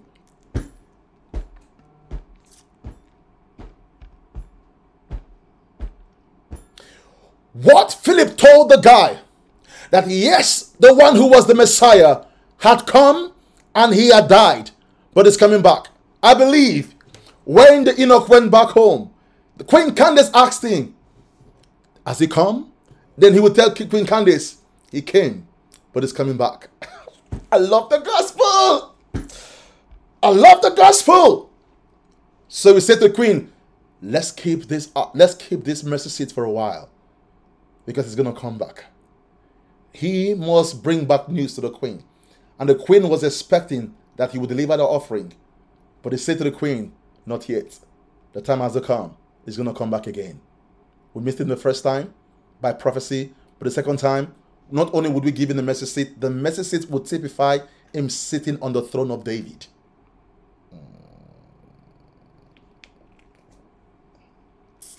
Bible says, but Philip was found at Azotus. Passing through, he preached in all the cities till he came to Caesarea. That's the end of chapter number 8.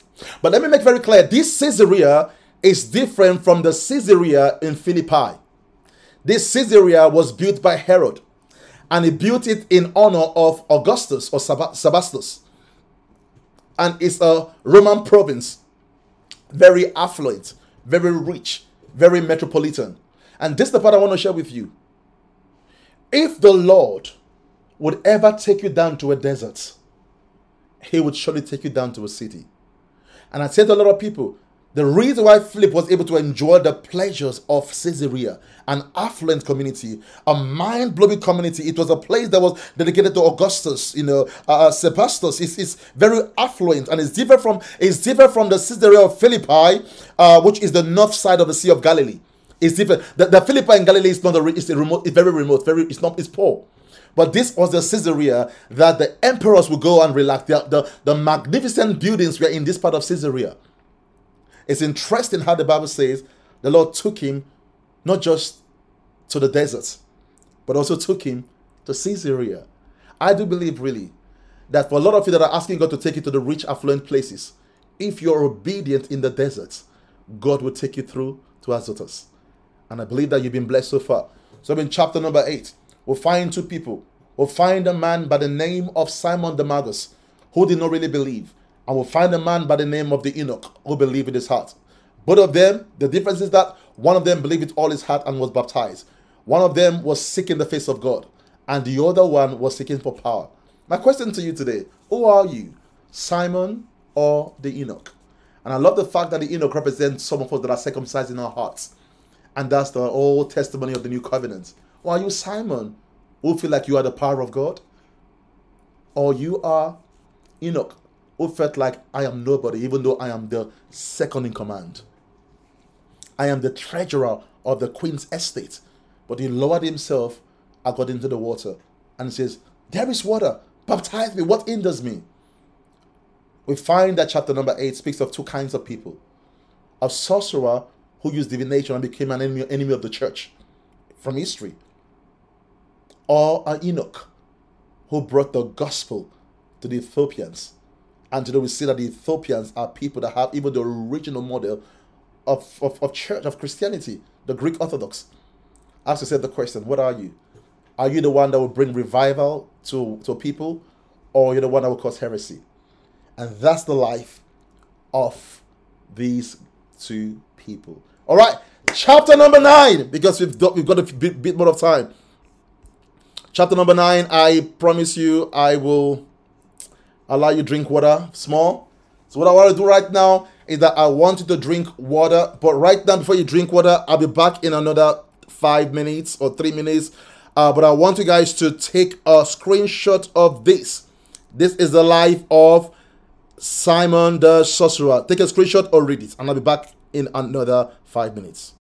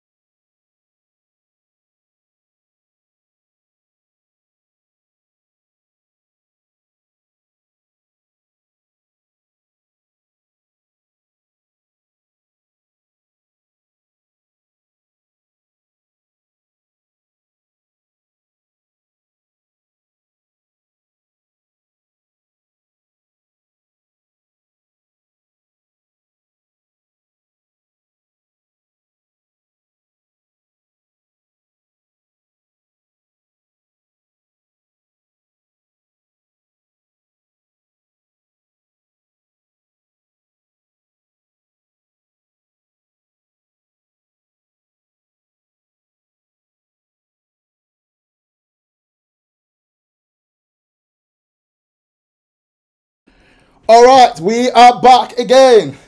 How is everyone doing? Hope you have taken a screenshot of that wonderful, wonderful chapter number 8. All right, we want to look at chapter number 9 now. If you have your writing materials, please do turn to chapter number 9 of the book of Acts. Whew.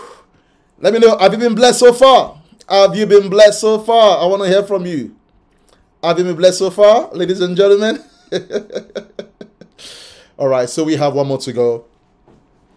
And hopefully we are going to do this in grace. Chapter number 9 is not too much as well, but I know a lot of you are tired, but we can do this.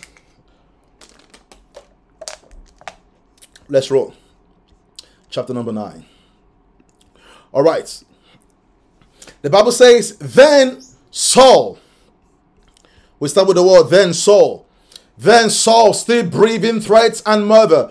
We read that Samaria was experiencing revival. Samaria was experiencing great turnout. The Bible says that, we've read from Simon, we've read from Peter and John, we've read from Philip, the Enoch, and revival was happening around that region. The Bible says, and Saul, still breathing threats and murder against the disciples of the Lord.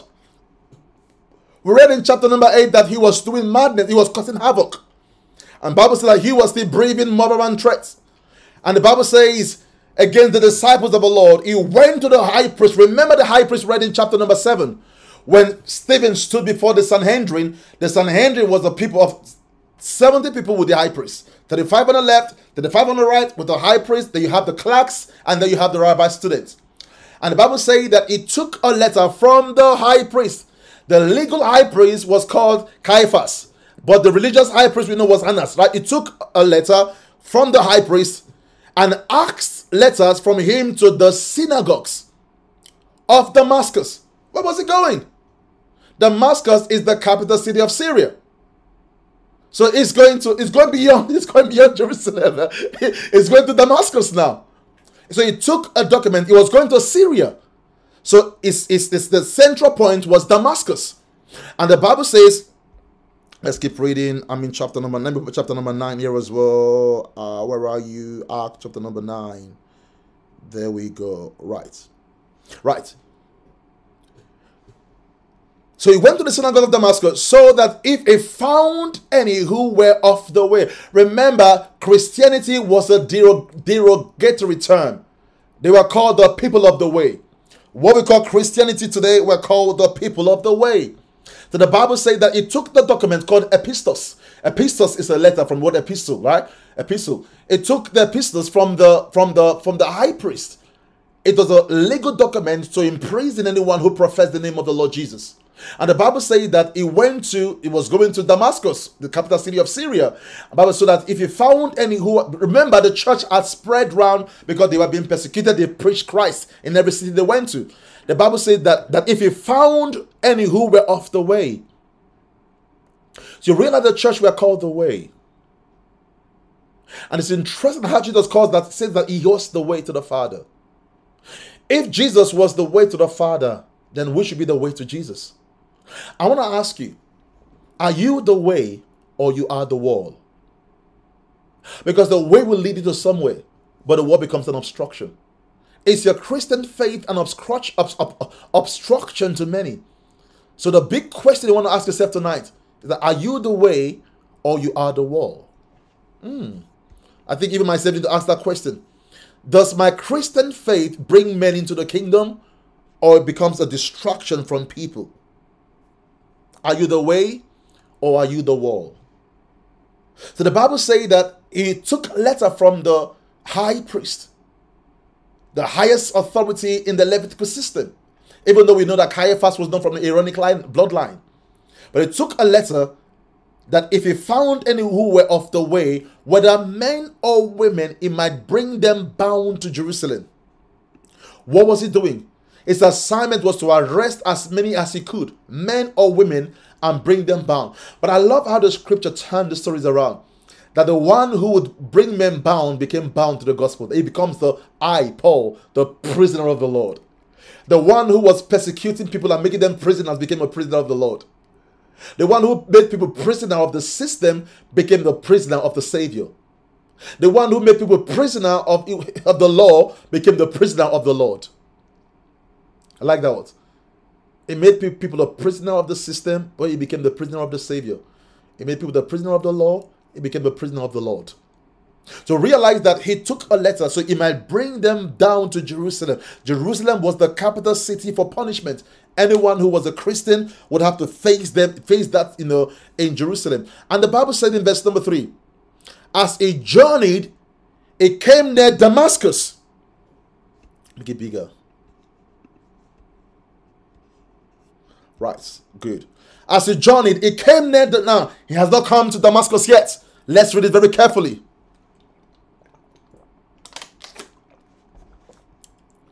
As he journeyed, remember he would come with his men as well, right? As he journeyed, it came near Damascus, and suddenly a light shone around him from heaven. This was not the sun. Many people have preached that this light is a person. A light shone before him around him from heaven, and it fell to the ground. That's my note. I wrote down. A light shone before him, and it fell to the ground. Very important. A light shone before him, and it fell to the ground. And heard a voice saying to him, Saul, Saul, why are you persecuting me? Now, if you read the scripture, you might think that's all, but that's not all. Because if you read the scripture, the Bible says a light shone from heaven. This light that shone from heaven was not the solar system. It was a person. And why do I know that? If you look at the scriptures, I'm going to turn right now. We're in verse number 4. Right, in verse number 4, I wrote this down. Let's look at chapter 26, verse 9 to 18. I'll read from my scripture. If you have your Bibles, I'll read chapter number 26. Acts chapter number 26. I'll read it from verse number 9. This is Paul writing. I'll read Acts 26, 9 to 18. Paul writes, indeed, I myself thought I must do many things contrary to the name of Jesus of Nazareth. These I did also in Jerusalem, and many of the saints I shut up in prison. Now this tells us that Paul shut up many people in prison. Are you here in church? So I'm reading right now from Acts chapter number 22. Acts 22, I'm reading from verse number 9. If you have your Bibles, Acts 22 from verse number 9. The Bible says, indeed, I myself thought I must do many things contrary to the name of the Lord Jesus of Nazareth. That this I did in Jerusalem, and many of the saints I shut in prison. So this tells us that Paul was successful in his mission. And the Bible says, having received authority from the chief priests. Now we hear in chapter number 9 verse 1 that Paul took a letter from the chief priest, singular. But now we read in chapter number 2 that he took, chapter number 22, that he took letters from the chief priests. There were two chief priests there, or two high priests there. Chief priests, right? There was one called Annas, which was from the line of Aaron. It was the traditional one who was legitimate. But there was one that was called Caiaphas, who was actually the Roman priest. So the reason why we have to understand, well, because these two priests were responsible for sentencing Jesus. These two priests also were responsible for sentencing the body of Jesus, or the body of Christ. So these two guys were involved in this atrocity. And Paul will make us understand that one of them was not, both of them were involved in these atrocities. And the Bible says, and when they were put to death, I cast my vote against them. So Paul did not just arrest the people, he made sure that they were executed. That's what it says in verse 11. And I punished them often in every synagogue and compelled them to blaspheme. He compelled the people to blaspheme, and being exceedingly enraged against them, I persecuted them even to foreign cities. Look at verse number 12. While thus occupied, I journeyed to Damascus, and with authority and commission from the chief priests. We'll find we'll find Saul saying that he took a letter and journeyed to Damascus. At midday, now remember we read before, what you and I read before in chapter number 9, Bible says that it fell, the Bible says in verse number 3, as he journeyed near Damascus, and suddenly a light shone around him from heaven. That's what it says down in verse number 12 of chapter number 22, or chapter number 13. At midday, O king, now he was standing before the king, O king, along the road I saw a light from heaven, not all, brighter than the sun. So it was not the sun. The light that he saw from heaven was a light that was brighter than the sun. It was not the sun. This light was a person. And if you take, let's read, the Bible says, shining around me and those journeyed with me. So if you read, you realize that this was not a sun. It was a light that was shining than the sun. And if you take your time also, look at the book of Genesis chapter number 1. Right? Genesis chapter number 1. The Bible says in verse number 3, then God said, let there be light, and there was light. Now, this light was not the sun, because the sun and the moon will be created much later. You hearing me, church? But in verse 14 of Genesis chapter number 1, then God says, let there be lights. God said, see the plural, lights. But in chapter number 1, verse number 3, let there be lights, singular. And it says, let there be lights. So realize that this light that Saul or Paul encountered was not a natural solar light. This was a light that we believe was the person, or the manifestation of the person. This was Jesus. He was the brilliance of God. And this reminds us of the transfiguration when he was before the apostles and before Elijah and Moses, that he transfigured before them as a shining one. He was the light. He is a son of righteousness. He was the light. So we can read from scripture. The Bible says, if you go back again to the book of Acts chapter number 9, you realize that the Bible says that as he journeyed, suddenly a light shone around him from heaven, and he fell to the ground. That's what the Bible says. And he fell to the ground. And guess what happened? Let's go back to the scriptures. Because there was a voice that spoke from the light. Just like there was the voice that spoke from the burning bush. All right? There was a voice that spoke from the light. Let's go back to the scriptures. There we go. The Bible says in verse number 4, then he fell to the ground and heard a voice saying to him, Saul, Saul, why are you persecuting me? There are a few things I want to share with you, but I'm going to address this first. The voice never said, Saul, Saul, why are you persecuting the church? The voice says, Saul, the voice said, Saul, Saul, why are you persecuting me? Why? Because if you persecute the body, you persecute the bride. Sorry, you persecute the bride, rather, you persecute Jesus. Because he is the fullness of the body. He is the head of the body. But the Bible says that there's a light that shone on him. And a lot of you take for granted the light that shone on him. Now, Paul would always mention how he never forgave himself for killing Stephen and all of this. But this light that shone on him is something of great importance. Could it be the reason that Paul had an eye problem? Because Paul is the only one we know from scripture that has a physical defect that was not healed. Could it be that this was the thorn in his flesh? Or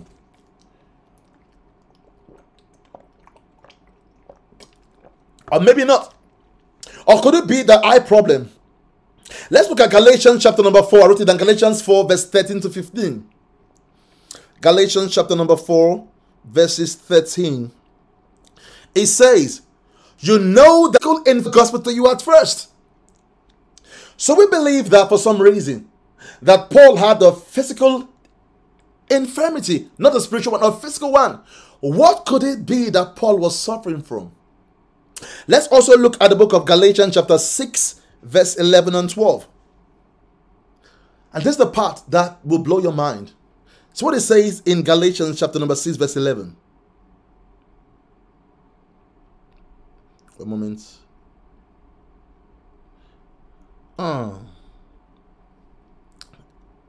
See, chapter 6 verse 11 verse 2 and 12. See, with a large letters I have written to you by my own hands. Paul writes, see, is writing to the Galatians with what large letters I have written to you with my own hands, as many as desire to make good showing in the flesh. These would compel you to be circumcised, only that you may not suffer persecution for the cross of Christ. What was Paul writing here? Paul had to sign legible letter because of his eye defect. So history tells us that the reason why Paul would write such and sign with such large letters, he wrote because of his eye defect. And there were a lot of people who believe that when that light shone on Saul in chapter number 9, that it was the light that blinded him or defected his sight. But there was something more I'm going to share with you in a moment. And I think for me, this is the reason why, and this is my conjecture again, by the way, and I feel like this will blow your mind. Let's go back again and see what it says in verse number 5. Saul, Saul, why are you persecuting me? And see what Saul said. And he said, who are you, Lord? The question is this: how did Saul know that it was the Lord? Saul did not know it was Jesus, because Jesus will introduce himself. But one thing that Saul knew that in chapter number 7, when Stephen was giving that amazing declaration of Christ, he was there. He may not have believed Stephen at the time. He may have been furious at the time. But I believe that when that light shone on him and the voice, he remembered that same Jesus that Stephen was talking about. At that moment, he encountered Jesus because he encountered the light. So he asked, who are you, Lord? But that word Lord, kurios, means someone of a great power.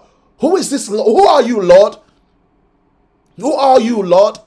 He had no clue, but he knew that there was something greater than him. Who are you, Lord?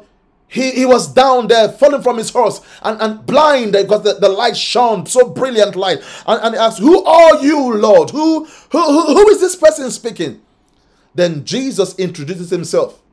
But I like the fact that he fell. Why? At the mention of the name of Jesus, every soul shall bow. Even Saul, who was a high and mighty on his chariot, taking letters from the chief high priest and persecuting the church, even the high Saul with tall shoulders had to bow. When Jesus came around, the man that was on his high horse fell down. And I believe really that Jesus' name is the only name that should be exalted, not our profile, not our ranking, not our giftings. Paul, who was actually seen to be one of the most faithful Pharisees, fell down from his horse. Why? Because when the name of Jesus is announced, every other knee will bow. The ox had to bow so that Saul will fall. And the Bible said, then the Lord said, I am Jesus. I'm Jesus. I am Joshua. I am Jesus, whom you are persecuting. You are persecuting me. Is it hard for you to kick against the gods? What is saying? Why are you trying to do something that you never succeed? Why haven't you learned your lesson? Because the more you kick against the goad, the more the goad is for plowing. Placed at the back of a cattle or an ox. You kick it or you pierce it, it makes you dig some more. Why are you fighting against your destiny? So, that's what the Lord said to him. In verse number 6. So he trembling. You can imagine Saul trembling. Saul was the most, I believe after Jesus, Saul was the most profound mind that walked on the earth. This guy was trembling. The Bible says, so Saul trembling and astonished said, what, Lord, what do you want me to do? And I believe that that's a prayer we all have to pray every single time. Lord, what would you want me to do? What would you want me to do? Then the Lord said to him, arise and go into the city.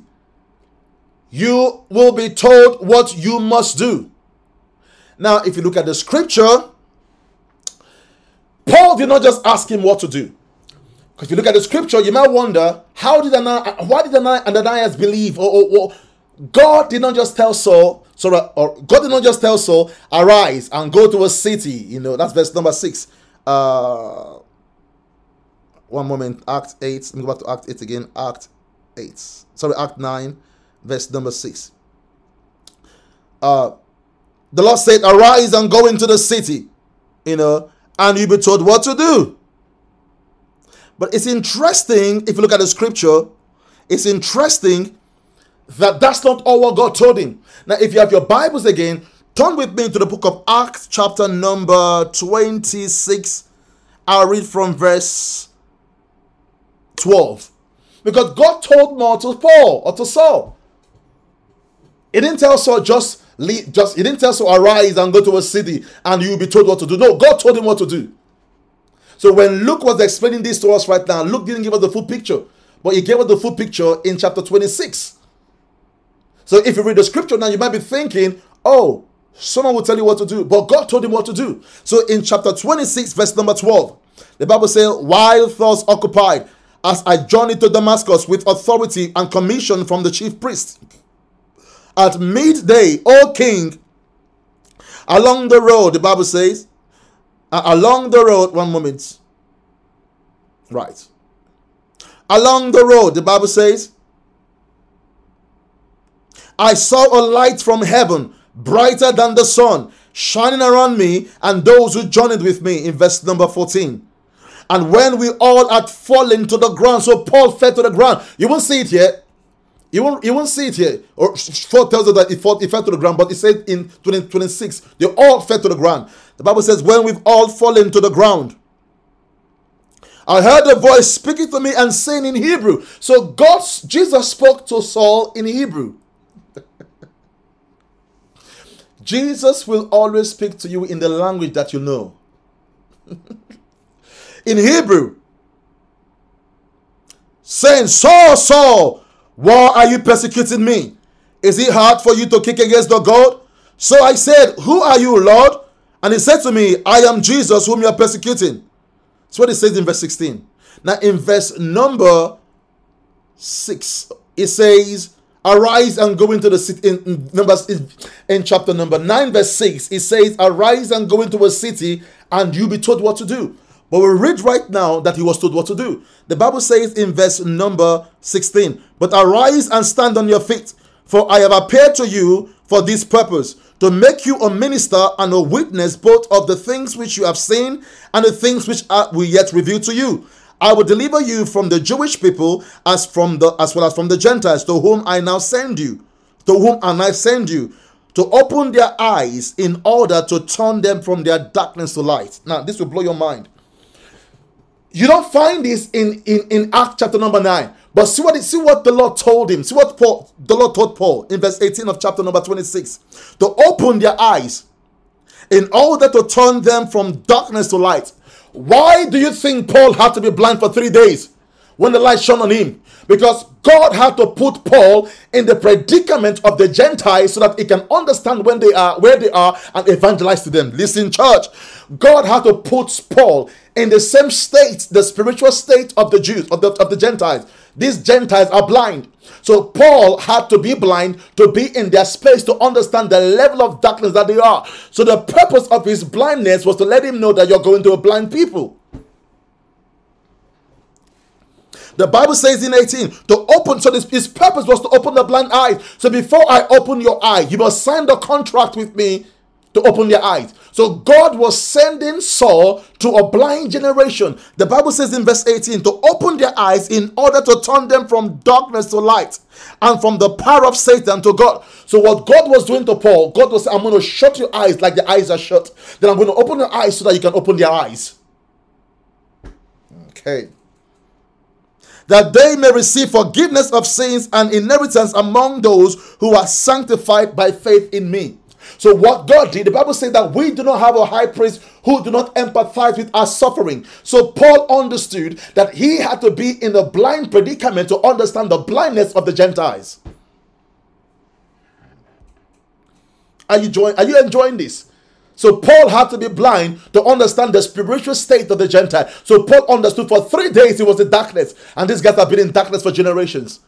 And the Bible says in verse number 6, Lord, what do you want me to do? Then the Lord said to him, arise and go into the city, you shall be told. We've already read it right now. His purpose was to go to these people. And the Bible says in verse 7, we're reading still. And the men who journeyed with him stood speechless, hearing a voice, but seeing no one. So there was a voice behind behind the shine, just like there was a voice behind the burning bush. When Jesus appears in the form of radiance, or when you find this radiance, there's always a voice. And the Bible says, but see no one. Why was there see no one? Because you cannot have a pre-incarnated Jesus in the New Testament. Pre-incarnation of Jesus is always in the Old Testament. Jesus cannot pre-incarnate again because it's already fulfilled. Does that make sense? So in the Old Testament, you don't just see the voice, you also see the person. But right now we see the voice behind the shine.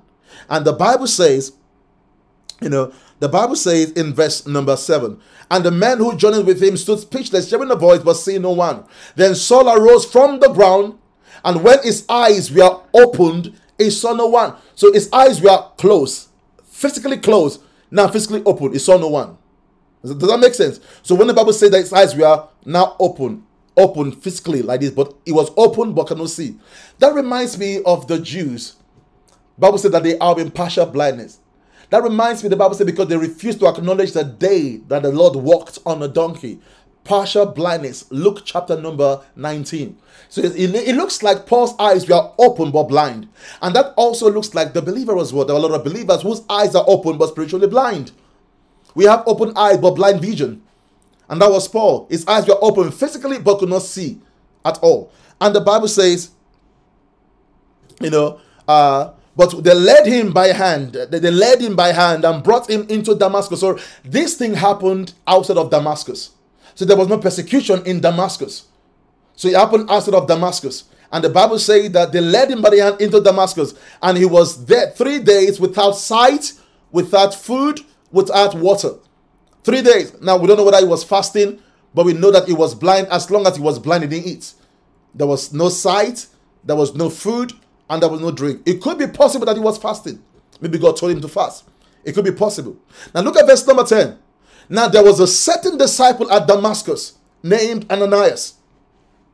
Not Ananias who died. He didn't resurrect. There was no reincarnation. Okay? This is another Ananias. And the Lord said to him in a vision, Ananias. And he said, I am, Lord. So the Lord said to him, arise and go into the streets called Straight and inquire of the house of Judas. Not Judas, again, it's not resurrected. It's not incarnated. Okay? One called Saul of Tarsus. For behold, he is praying. Now Saul was praying. It's an encounter for 3 days. And in the vision, he has seen a man named Ananias coming in. So Saul, like we read in chapter 22, verse 12, he's already seen a vision that someone was coming. And put his hand on him that he might receive his sight. So Saul already had a vision that someone was coming to lay hands on him that he might receive his sight. Then Ananias answered, Lord, I have heard from many about this man, how much harm, which is true, that he has done to your saints in Jerusalem. And here he has authority from the chief priest to bind all those who call your name. Again, the book of Acts is about the name. The name. But the Lord said to him, go, for he is a chosen vessel of mine to bear my name. Now, this is the part I want to share with you. A lot of you will read the Bible and then you will say that Peter was called to the Jews and Paul to the Gentiles. That is true. But I'll show you the reason why. That is in God's providence. So the Bible says in 15. But the Lord said to him, go, for it's a chosen vessel of mine to bear my name before who? The Gentiles, before the kings, and before the children of Israel. So Paul was called to these three people.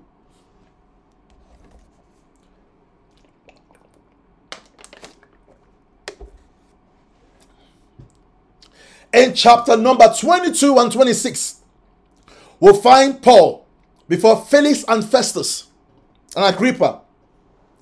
So we find Paul or Saul before kings, preaching before kings. How about the Gentiles? You find the epistles written to the churches. But at what point did Paul speak to the Jews?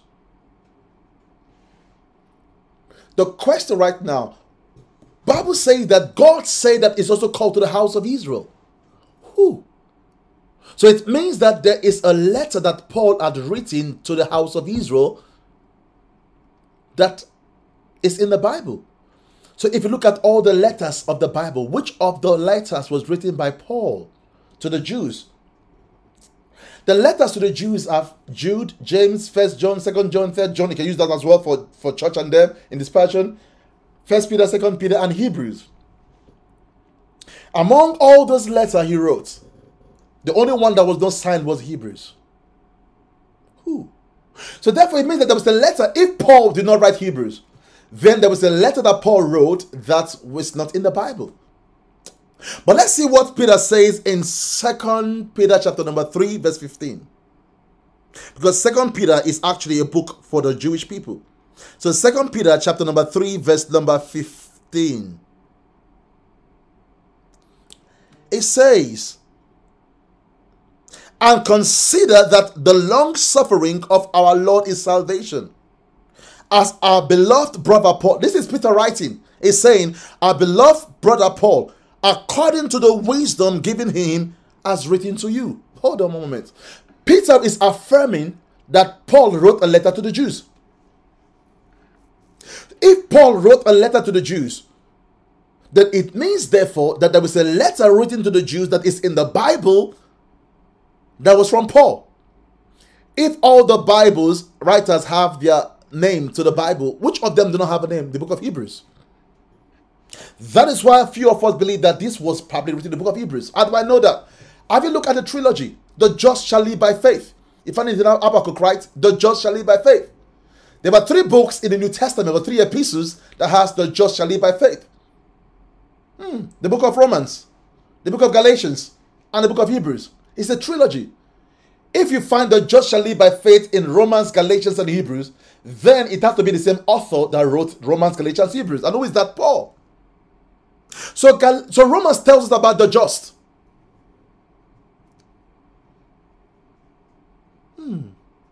Galatians tells us how they shall live. And Hebrew tells us by faith. So the just, Romans, shall live, Galatians, by faith, Hebrews. So it therefore means that one of the reasons I said it because there is a writer of the book of Hebrews. Anyway, like we read from scripture, it says here that Saul was meant to proclaim the name of the Lord before the Gentiles will see the letter written to the churches. Before the kings, it was bound in chains, but it was before Agrippa, Festus, Felix, and the children of Israel. Then we go into the Pauline epistle. It's interesting that the writer of the book of Hebrews was outside of Judea, writing to believers in Judea about the persecution, because the Pauline epistle was to address false doctrines and persecutions. The writer of the book of Hebrews has to be outside of Judea, and Paul was outside of Judea because he was afraid that these Orthodox Jews would kill him. Most of the apostles were in Judea at the time, but Paul was outside of Judea. And do you know that Paul did not sign it? Because he was writing to the Hebrews. If the Orthodox Hebrews read it and see Paul's name, they will shut the book. They won't read it. Why? Because they hated Paul that much. As you read in the scriptures in 1 Corinthians, it tells you how they wanted to kill Paul or Saul. Anyway, let's keep reading. In verse 16, for I will show him many things that he must suffer for my name's sake. So there was a prophecy that Saul will suffer for the name of Jesus. He will be bound, he will suffer. I will find it in the closing chapters that he would suffer. The Bible says, and Ananias went his way and entered the house, and laying his hands on him and said, Brother Saul, Brother Saul, the Lord Jesus appeared to you on the road as you came, has sent me that you may receive your sight and be filled with the Spirit. The Bible says immediately there fell from his eyes something like scale. It was something like scale that fell from his eyes, and he received his sight at once, and he arose and was baptized. He didn't get baptized to be saved. He got baptized because he was saved. And the Bible said that he received the sight when some scale fell off his eyes. And I think that's very important for us, church. If you look at Luke, as Luke wrote the end part of Luke, let's look at Luke chapter number 24. That's the end part. I want to share something with you, because Luke talks about his eyes a lot, revelation. A scale came out of, the scale was the scale, it was a scale called legalism. It was a scale called orthodoxy, or religious orthodoxy, religious legalism.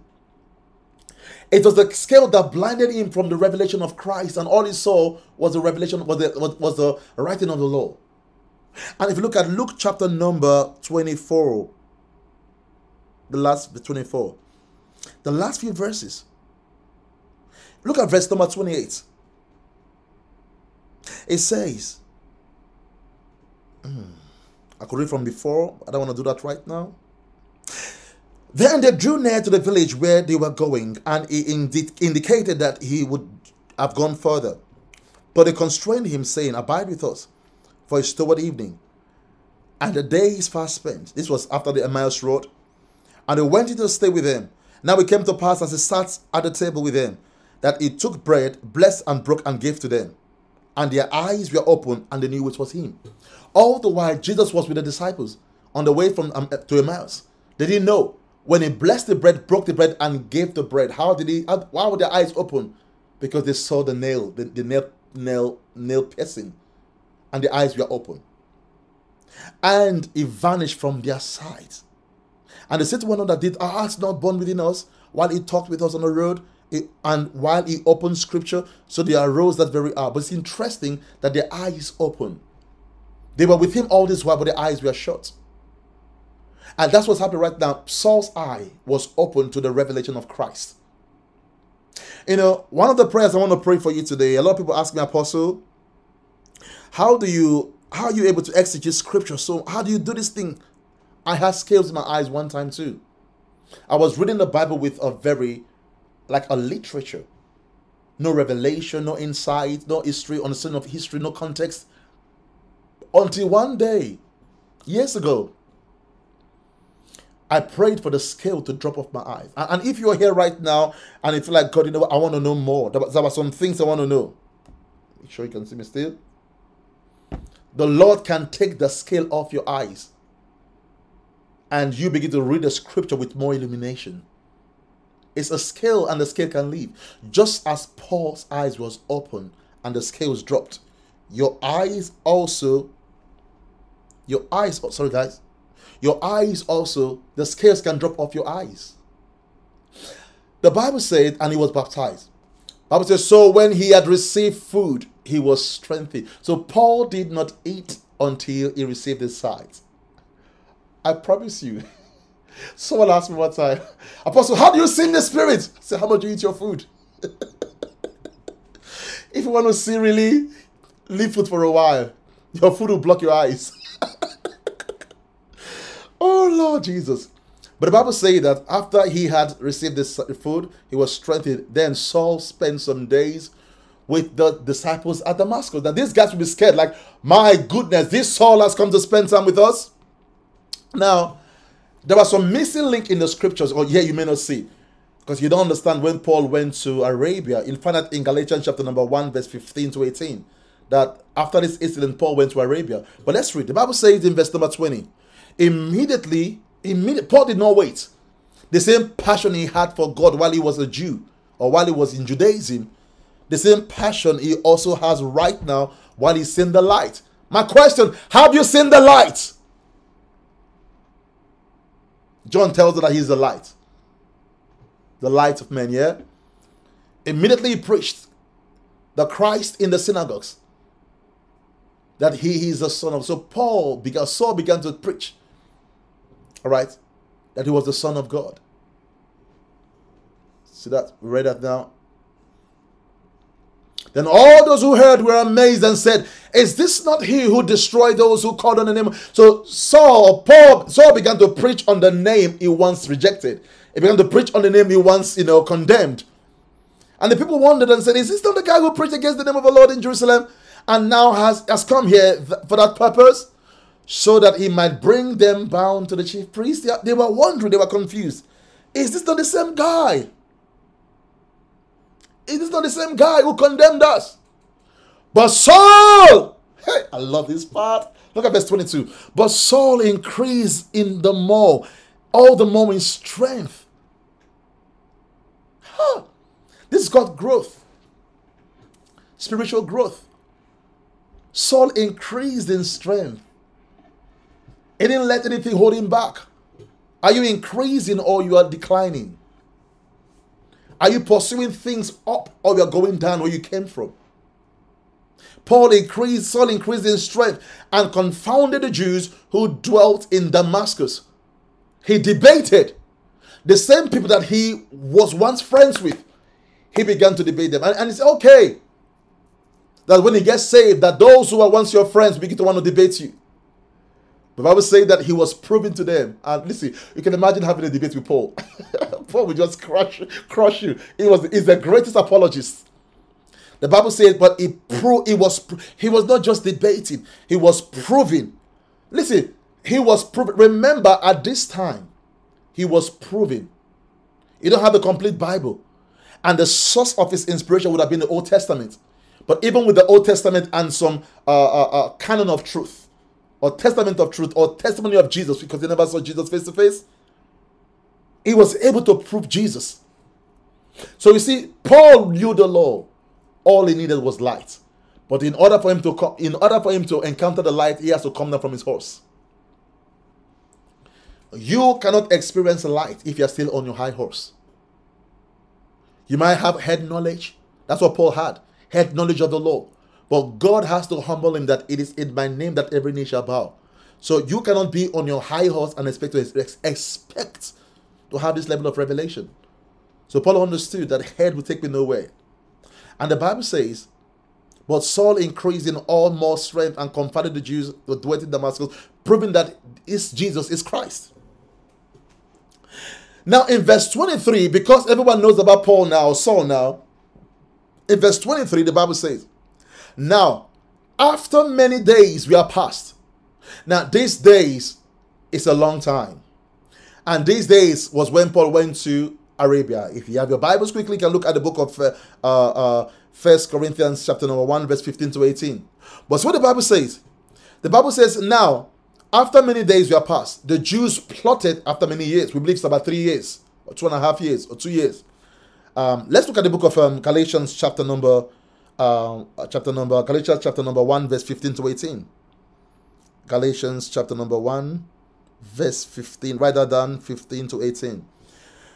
But when it pleased God who separated me from my mother's womb and called me to, the Bible says, called me. Is that what I'm reading now? Sorry, Galatians chapter number 4. No, I'm correct. 15 to 18. Yeah, 15 to 18. But when it pleased God who separated me from my mother's womb and called me through this grace to reveal his son in me that I might preach him among the Gentiles, I did not immediately confer with flesh and blood.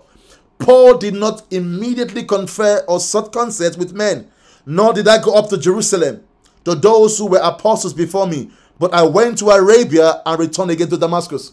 So when Paul had this encounter, he did not seek consent from the Jerusalem council. He did not seek consent from anyone, his mentor. If he had mentors as well, he went to Arabia. He went to the desert. It was the time of Paul's school, just like Moses went to the desert. This guy went to the desert. Elijah went to the desert. There was something about the desert. And the desert means the process. And I believe that the reason why a lot of us don't have a fine-tuned message or a message that is a testimonial of the name of Jesus, because we haven't been to Arabia. We haven't been to the desert. The man by the name of Philip went to the desert. You cannot be an effective Christian and escape the wilderness. The wilderness is part of your call. The wilderness is part of your training. That's the reason why this guy by the name of Saul understood that he never had a first-hand training with Jesus. There were some things that the apostles knew that he had no clue. And that's the reason why you will hear also it was in Arabia that Jesus appeared to him again. And the Bible says that, nor did I go up to Jerusalem to those who were apostles before me. I went to Arabia and then to Damascus. Are you hearing, church? So he didn't even go to Jerusalem. He went from Damascus to Arabia, then to Damascus, then to Jerusalem. And the Bible says in that same scriptures, read right now in Acts chapter number 9, and we are almost there. We are in chapter 23. Sorry, verse 23. Verse 23 says, now after many days you are past, the Jews plotted to kill him. The Jews plotted to kill him. All right, I'll show you something in a moment. But their plot became known to Saul. So Saul had some information. And that they watched the gates day and night to kill him. These Jewish guys wanted to kill who was killing the Jewish guys. Oh, right. Wanted to kill Saul, who was killing the Christians. Now, Saul has been persecuting the church. Now he's being persecuted. It looks like what goes around comes around, right? This is not karma, by the way. But this guy was being... So God has placed Saul in the shoes of the same people that he was killing persecuting, and bringing to prison, like the Bible says. The Bible says that they watch this guy. Do you know that, by the way, let me make it very clear. Do you know that our prayer team is called watchers? Do you also know that there were evil watchers? There were watchers who are watching your gates. But they are watching your gate to kill you. I don't want to sound like there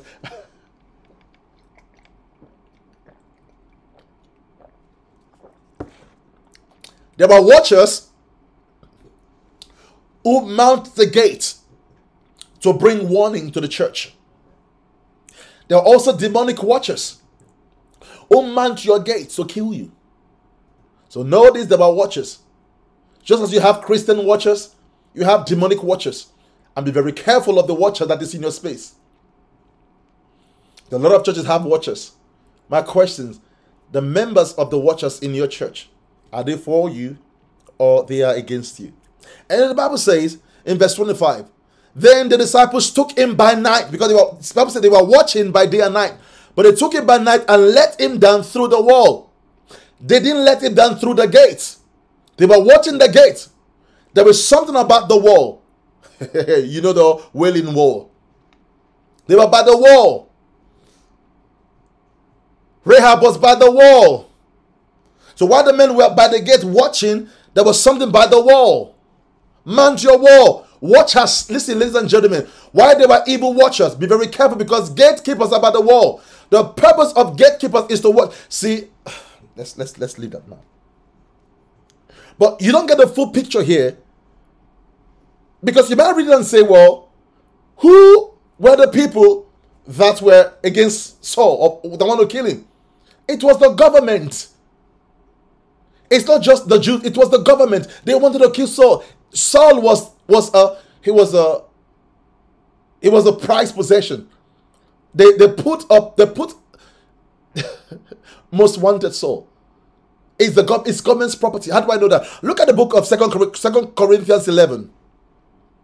Let's look at 2 Corinthians chapter number 11. I want to read the scripture for you. It will blow your mind. 2 Corinthians chapter number 11. We look at verse 32 and 33. The last verses of 2 Corinthians.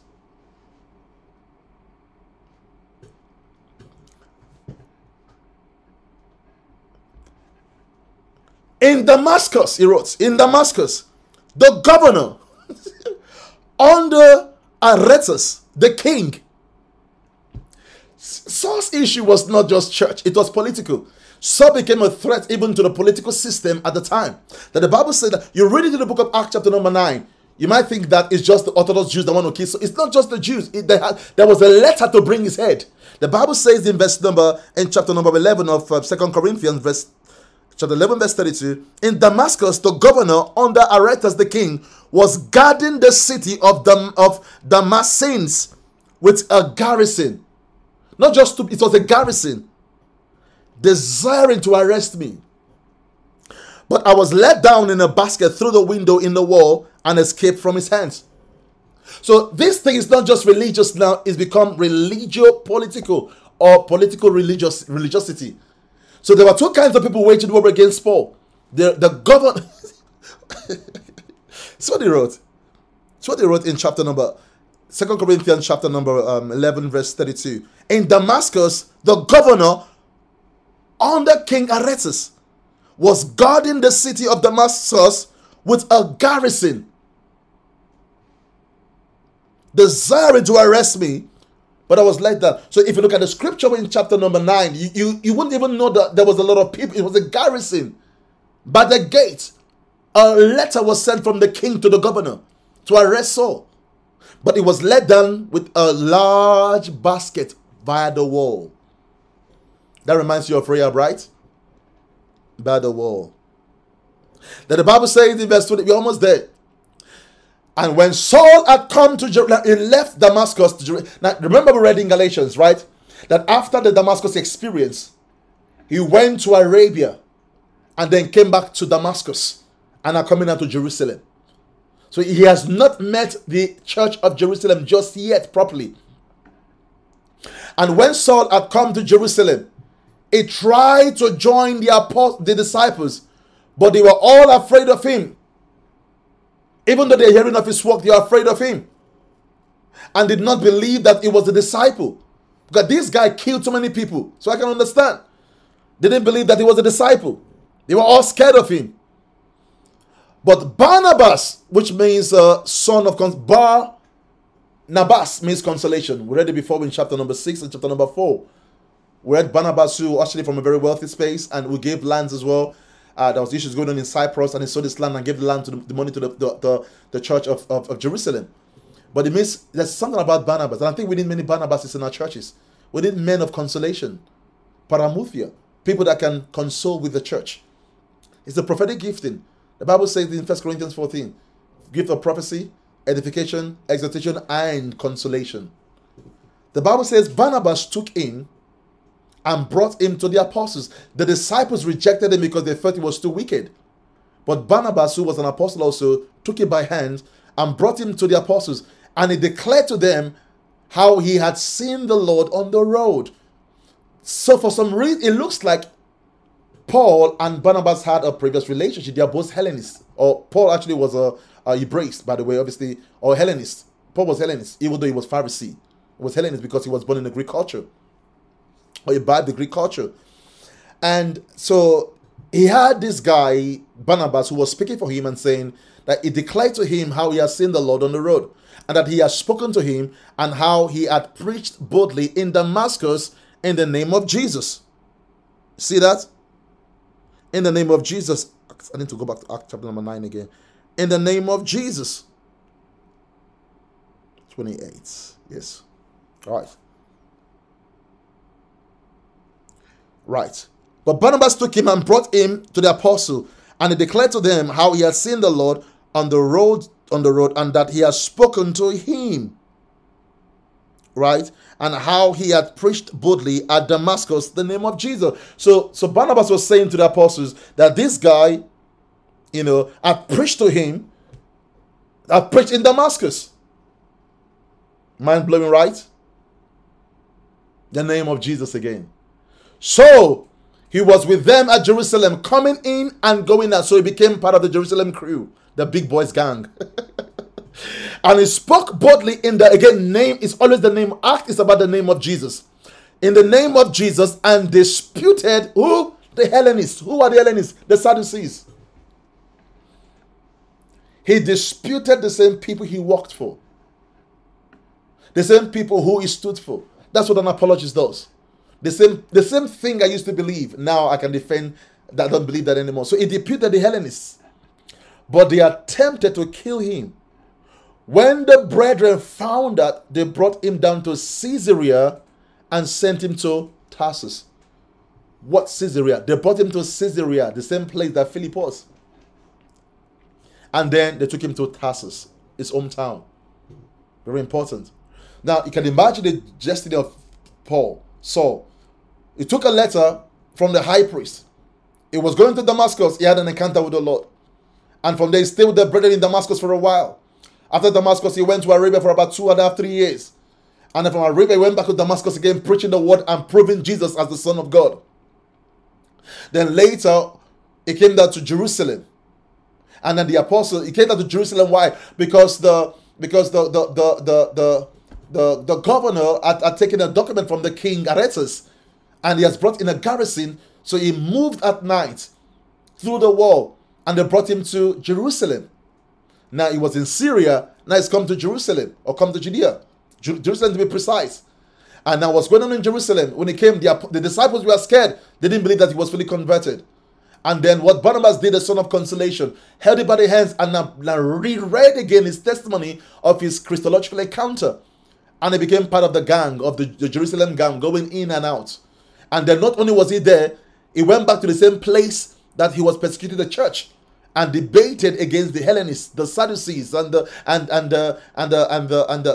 Sanhedrins, and they plotted to kill him. That what did these guys do?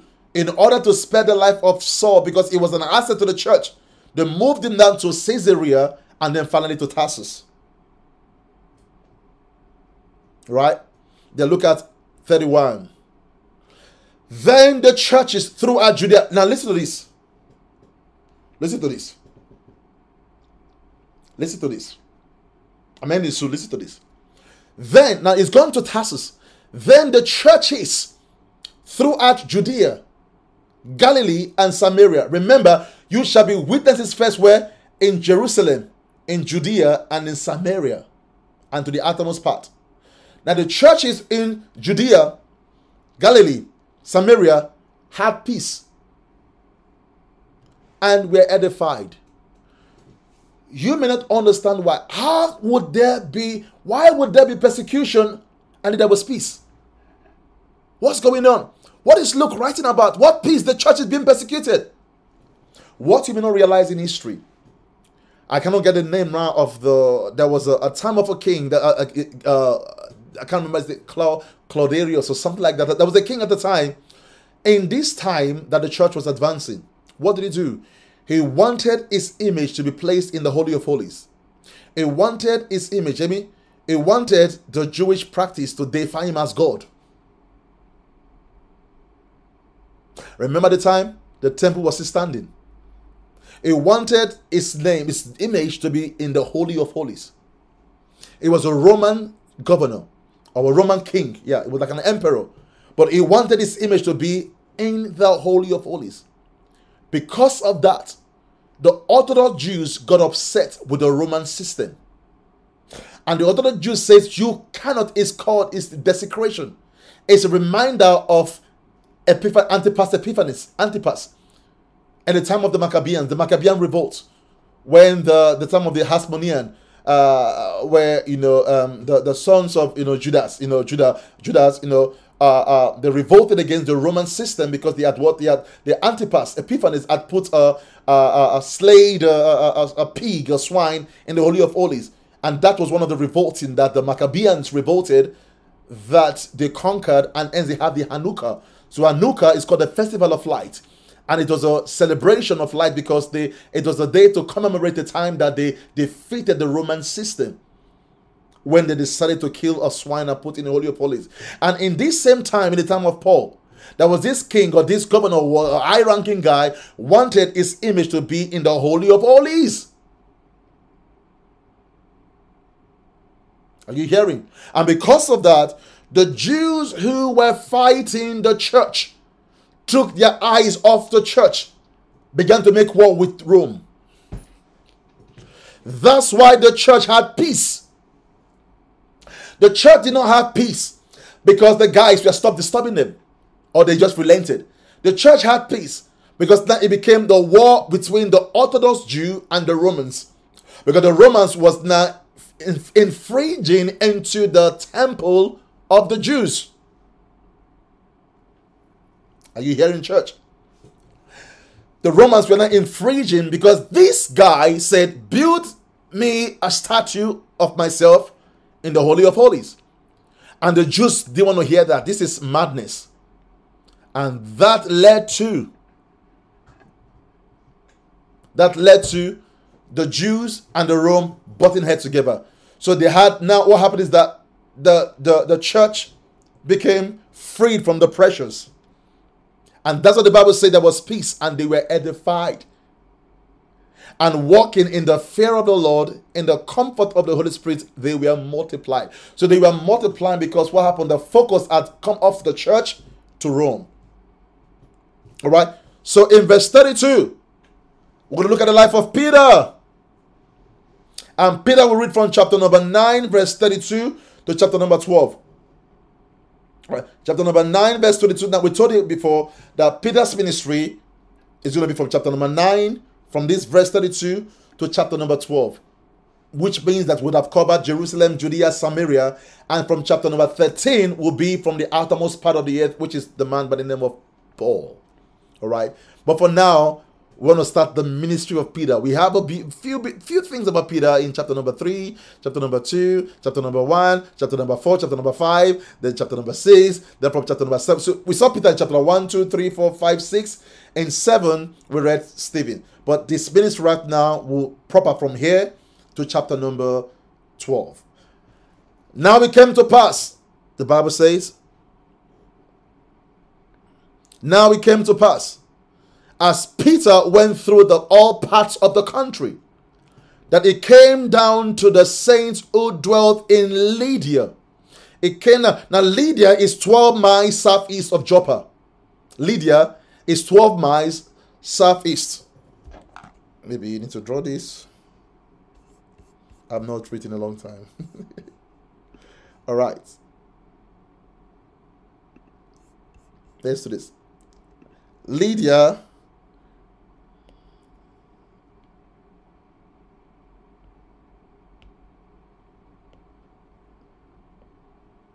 the map. Lydia is southeast of Joppa.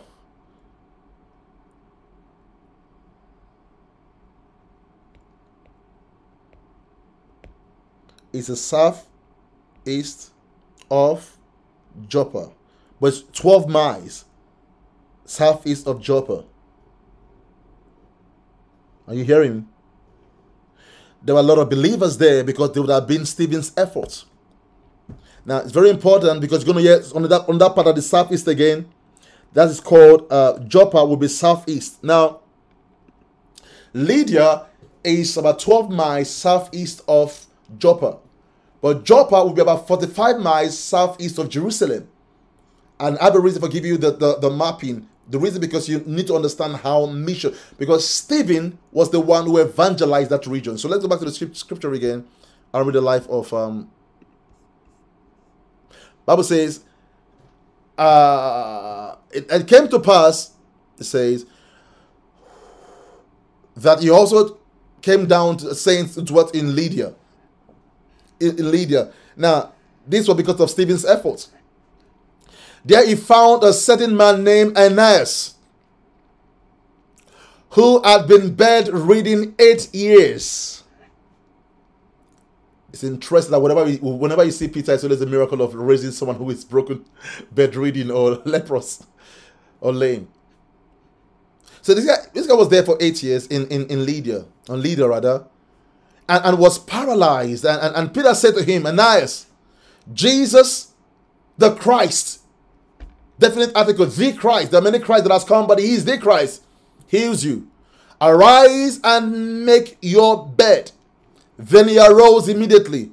So all who dwelt at Lydda and Sharon saw him and turned to the Lord. You find Sharon in the book of, I think, 2 Chronicles or 1 Chronicles, I can't remember now. So it's coming to Lydia, which, remember, Lydia is 12 miles southeast of Joppa. You find Peter later in Joppa with a tanner in chapter number 10. We often say stuff like it was Paul who brought the gospel to the Gentile. It's actually Peter. It was Peter who brought the gospel first to Cornelius in chapter 10. Then Paul began to walk from there. It's very important to see the trajectory all the way down from Lydda. Now it's coming down to the south, 12 miles. It's 12 miles southeast of Joppa, which is Lydda. So it's coming down southeast slowly. So the Bible says in verse number 36, at Joppa. So he's done one at Lydda. So those in Lydda now are praising God, and the message is coming down slowly downward. Jerusalem, Judea, Samaria. And the Bible says at Joppa, there was a certain disciple named Tabitha. Very important. There was a certain disciple named Tabitha. Now that word Tabitha is a very funny name. It's a Syro-Chaldean name. Syro-Chaldean. Oh God, it's a write down. Tabitha. Oh yes. Yeah. Then what Tabitha is a Syro-Chaldean from Syria and Chaldea. Syria and Chaldea. That makes it like Syria, Mesopotamia. So that is it's spelled this way, Syria, Chaldea, okay?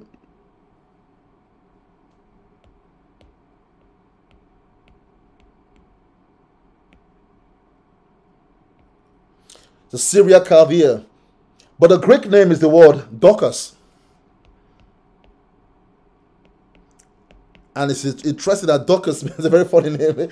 Dorcas means antelope in the Greek, or gazelle. Means antelope or gazelle.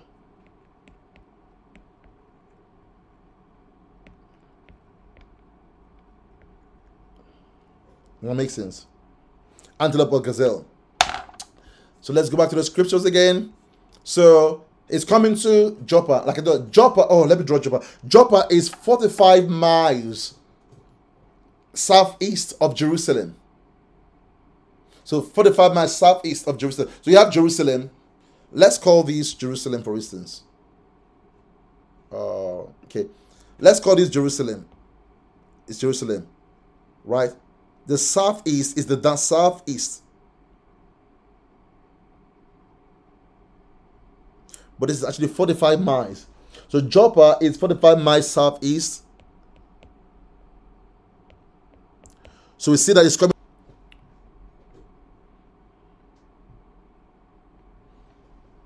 I don't know what happened, but are we still there? I went off for a while. Can you guys hear me still? I'm sweating, man. I was out for 1 minute or... But are you guys still there? I'm frozen.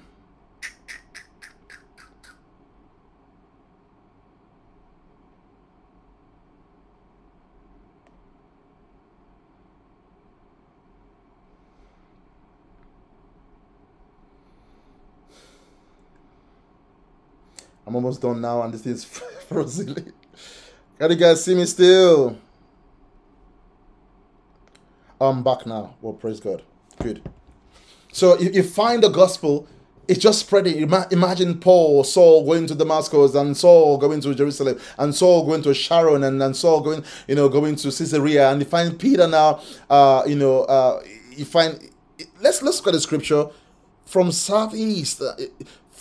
Leader was 12 miles southeast of Joppa, and Joppa is 45 miles southeast of Jerusalem. So it's going southeast, going south. South is receiving the gospel of Jesus.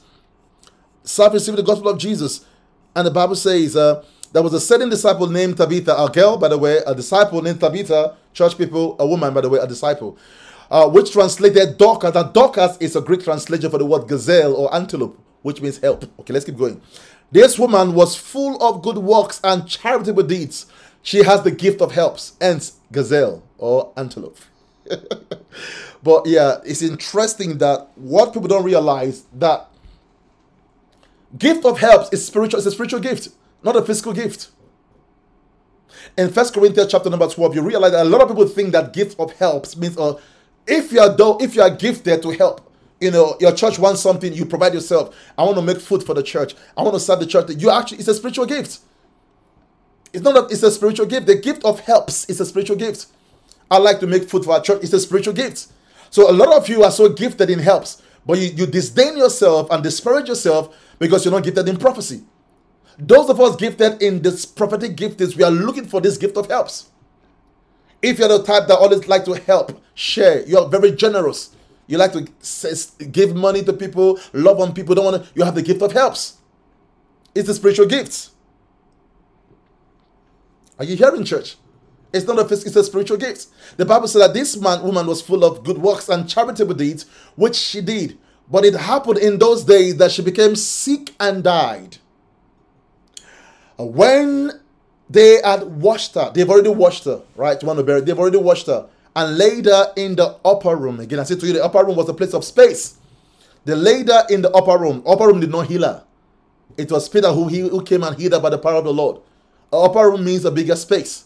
They laid her in the upper room. Get what? Upper room was a much bigger space. But the upper room did not heal the woman. And since Lydda, catch that, since Lydda was near Joppa, Lydda and Joppa are very close. Lydda to Joppa is 12 miles southeast.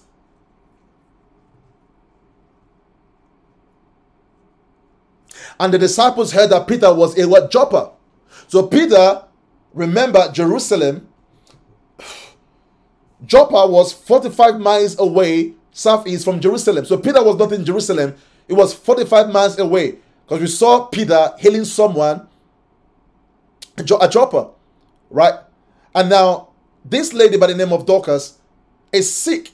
And now they heard that Peter was working miracles. And it's just 12 miles away. And what did they do? And since Lydda was near Joppa, the disciples heard that Peter was there. They sent 2 men to him, imploring him not to delay in coming to them. They sent to men not to delay in coming to them. I'm almost done.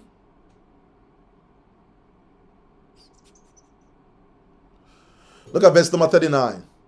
Then Peter arose and went with them. And he asked for money. And he asked for, you must pay first. And he asked for consultation. He went with them. I wish the church can learn this. He went with them.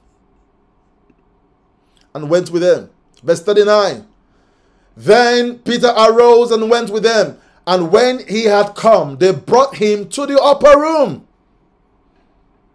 The upper room did not heal the girl. She's been there. She has the gift of helps. Upper room has no anointing to heal people. They brought him there.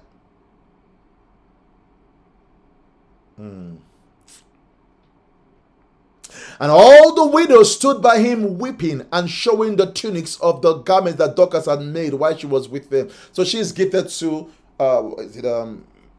weave or knitting. So, oh my God, look at Dorcas. So they were crying that she was a great help to them. And during the winter, she weave for them and knit for them sweaters and hoodies and this thing. And as she's gone, and they were all crying, but Peter put them all out. We don't need wailers. We need intercessors. And I think that's a model for us as a church. We cannot afford people who are wailing in our ears. They are distractions. Peter understood that they were emotional believers. They're very emotional. Someone had died. I know that you are empathetic and that you are feeling all emotional, but I don't need these emotions right now. I need soldiers. I don't need weepers. I need men that can war, not women that can weep. Are you hearing, church? So Peter was giving us a model of a militant church. That someone who is a member of our church had fallen sick and had died. I do not need anyone to come here and start crying in my ears. I don't need one that will cry. I need one that will travail. What did Peter do? Get out. In verse 40, he put them all out. You guys in the upper room cannot even pray. He put them all out. They've been weeping and wailing and shouting and screaming. Oh, she made us clothes. Oh, she made us food. Oh, she came and they were giving her testimonies but cannot raise her up in prayers. And Peter, now vexed in the spirit, can say, what's going on with you people? What do you do? Bible says he pulled them all out. Where? Not out of the building, but out of the upper room. And his space. What's Peter trying to say? I'd rather be alone in a house that prays than have a multitude who weep. Peter was saying to us that the quality of intercession, it's not based on the multitude. It's based on the one who is willing to war. They were all in the upper room there crying. No one was waging war. And Peter says, I'd rather be alone in this big space than have a church packed with people but cannot pray. And I believe that is the model of the church even right now. I'd rather be in a church where only one or two can pray and we hold our hands, and to be in a church where we just wail and moan and complain and whine and nothing is happening. So Peter is saying, get out. And I believe that should be the statement of the church. If you cannot pray, get out. Listen, the upper room is a place that calls men to intercession. If you cannot pray, get out. Are you hearing, church? The upper room is not a place to chill and chat. It's a place to release the counsel of the Lord. So Peter said, you guys are joking. Get out. Go down to the down space. There's room downstairs. Go down. This upper room are for people who know how to release the sound. That's why they were in the upper room praying when the Spirit came upon them. Upper room is the place to pray. But these guys were wailing. And it says, get out from my face. But Peter pulled them all out and knelt down and prayed. The upper room did not heal her. It's a space to war. I believe every church will have a place called the upper room that call men to prayer. And the Bible says, and prayed, and turning to the body. I feel God here should be teaching. Get out of here. I feel that Mortal Kombat voice. Get out of here. We should be get out of here. We should use that. But the Bible says that it turned to the body and said, arise. It's interesting that the name Tabitha is used of a gazelle or an animal. That's what that's the meaning in the Greek. And Tabitha is Syria-Chaldean, which is not a Jew. It's a Gentile. It looks like the church is like Dorcas. The church is used as a symbol of the lamb. Or used as a symbol of the lamb, used as a symbol of the bride, yeah. But it's interesting that this girl called Dorcas, the church is used as a symbol of a woman, yeah, she. And the church is like this Dorcas in this state. I like the word. I know it's not in conjecture, by the way. It turned to the body and said, arise. I feel like the current church that we have today is like Tabitha, a Gentile church. Not a Jewish, a Gentile church. But this Gentile church is actually like a dead church. Remember the dead church you find? Is it Thyatira that is a dead church? It's a body. And Peter turned to the body. It's like turning to the body of Christ and Sierra. And I believe right now, as you look at the book of chapter number 9 of the book of Acts, just imagine Peter saying to the body, I'm speaking to the body of Christ, arise. All he said was arise.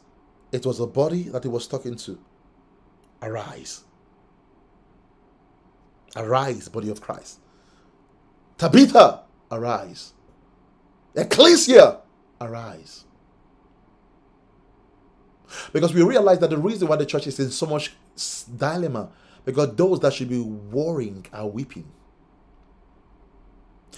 The church needs intercessors. The energy of the church is prayers. The energy of a church is the living, breathing energy. The church is only breathing because of prayers, not wailers. And this girl that is like a representation of the church, and those around her that should be praying and wailing. And she's on life, or she's not even on life, but she's dead. And what did Peter do? I believe really that in order for us to see revival in the body, we have to put out those who are fire extinguishers. There are people in the church that are extinguishers, and we cannot allow them to quench the fire of revival. Peter said, I'd rather be one man standing with fire than have a battalion that are weeping. And it's interesting, it says arise. And I'm speaking to the body of Christ as well, that we have to arise. And she opened her eyes, and when she saw Peter, she sat up.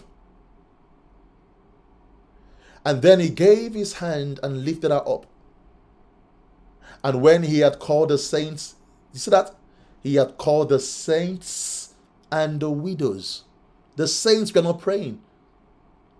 And the widows, he presented the girl alive to them. Listen. And it became known throughout all Joppa. Very important, because Joppa became a prominent place in the moment. It became known all through Joppa. And many believed the Lord. So it was that he stayed many days in Joppa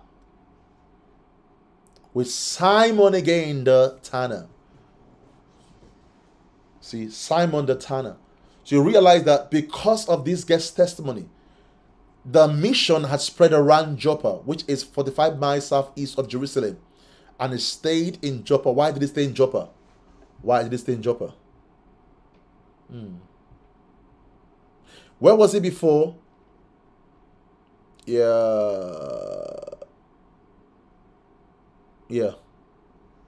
And it stayed in Joppa. Why is it important? Because something is about to come to him in Joppa. A new mission. If Peter had left Joppa, or well, God would have found him anyway. But the reason why, there's going to be something coming. It was from Joppa that the news to the Gentiles will spread into the Gentile world. He was going to meet Cornelius. As you look at the life of Paul in chapter number 9, it's interesting how this man who was breathing fire, who was kicking against the God, and the Bible says that he had an encounter with the Lord, and the light shone on his face. The light was not the sun or the moon. The light was actually not the star. The light was actually a person. He had an encounter with that light, and the voice in the light said, why are you persecuting me? And then the Bible says that he went to the house of the guy called Judas, and then Ananias came to him and told him the revelation that he had also in a vision. He ate food, his eyes was open, and he drank water, and his eyes was open.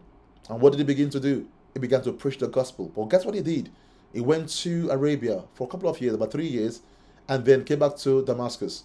And of course, he became an enemy, a public enemy. So much so that the governor at the time took a letter from the king of Aretas, and then he was let down by the window. And of course, what did he do? He came down to, Jerusalem, and it was in Jerusalem for a while.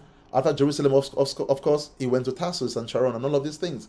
But it's interesting that later we find the life of Peter, And what did Peter do? We start seeing Peter's ministry, that he came to a region. But even though we saw Peter in chapter number 8 with Philip, but then chapter number 9, we see the life of Peter, because he continues from chapter number 9 and verse 32 to chapter number 12. All we're going to be seeing right now will be the life of Peter. Now, I want to make something very important now. In verse 43, as I end, because you are there already, in verse 43, don't end with me, just end with this.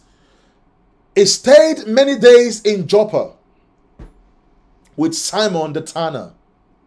Don't read this and just close the Bible. Tanners were forbidden in Judaism. A tanner was someone who dealt with dead animals. They were forbidden. Tanners are forbidden because it's like an abhorrent job. It has to be an abhorrent job. People disdain the job, right? You know. And that's the reason why it was outside of Jerusalem. Because you cannot be in Jerusalem and doing this job. So it was a job that was an abhorrent job. It's interesting how Peter stayed with a guy who did an abhorrent job. What was Peter trying to do? Why did Peter do that? Peter was learning a lesson in the moment. So God first said to Peter, well, you know what? I'm going to deal with you with legalism. He's going to stay with a guy who had an abhorrent job. But later, God will test him with the shit of the animals that will come from heaven.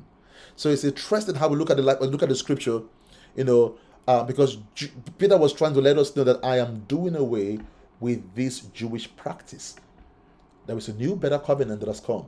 So he was slowly telling the guys why this might be abhorrent to Judaism and it's not to Christianity. Ladies and gentlemen, that is the end of my teaching today. I believe that this teaching has blessed you. Let me hear from you. If you have been blessed so far, I want to hear from you. This is coming from the Brook Place. We can only do this because we are the Brook Place. And if you don't have a church, you're looking for a church that will teach you the word of the Lord. I saw someone say Apostle should do the entire Bible. Yes, that's the vision, that's the plan. Hopefully by the grace of God, we will be able to complete the entire New Testament. But let me hear from you. Those of you on Facebook and those of you on YouTube, let me hear from you. Have you been blessed so far? Now, the next time we'll be meeting on a Tuesday next week, not a Sunday. We're going to be meeting on a Tuesday next week, and we'll be dealing with chapter number 10 and chapter number 11 on Tuesday. Then on Sunday, we'll do chapter number. And I want to make it very clear. I will speak to the Bible study team. If I find out that we are not completing the Bible study act, I suppose I might steal the Thursday from our Bible study.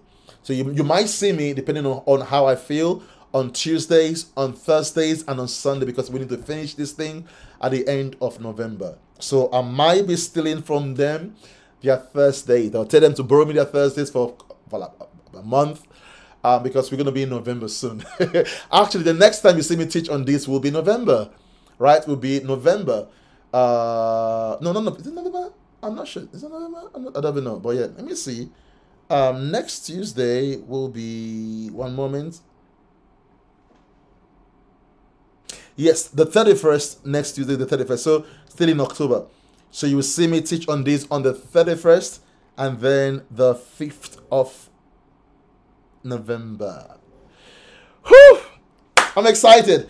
If you haven't already, like our page and follow us. And if you don't have a church that you are part of at the moment, you are always free to look us up, the Brook Place, and join us every Sunday at 4:30 p.m. We are in London, 269A Barking Road. If you're looking for a church that will grow you in the knowledge of Christ and grow in your revelation gift, it is the Brook Place. We are saying to you, you want to know about doctrines, history, culture. If you want a serious study as this, if you spend the time, we'll spend almost 3 hours. It is the Brook Place. All right.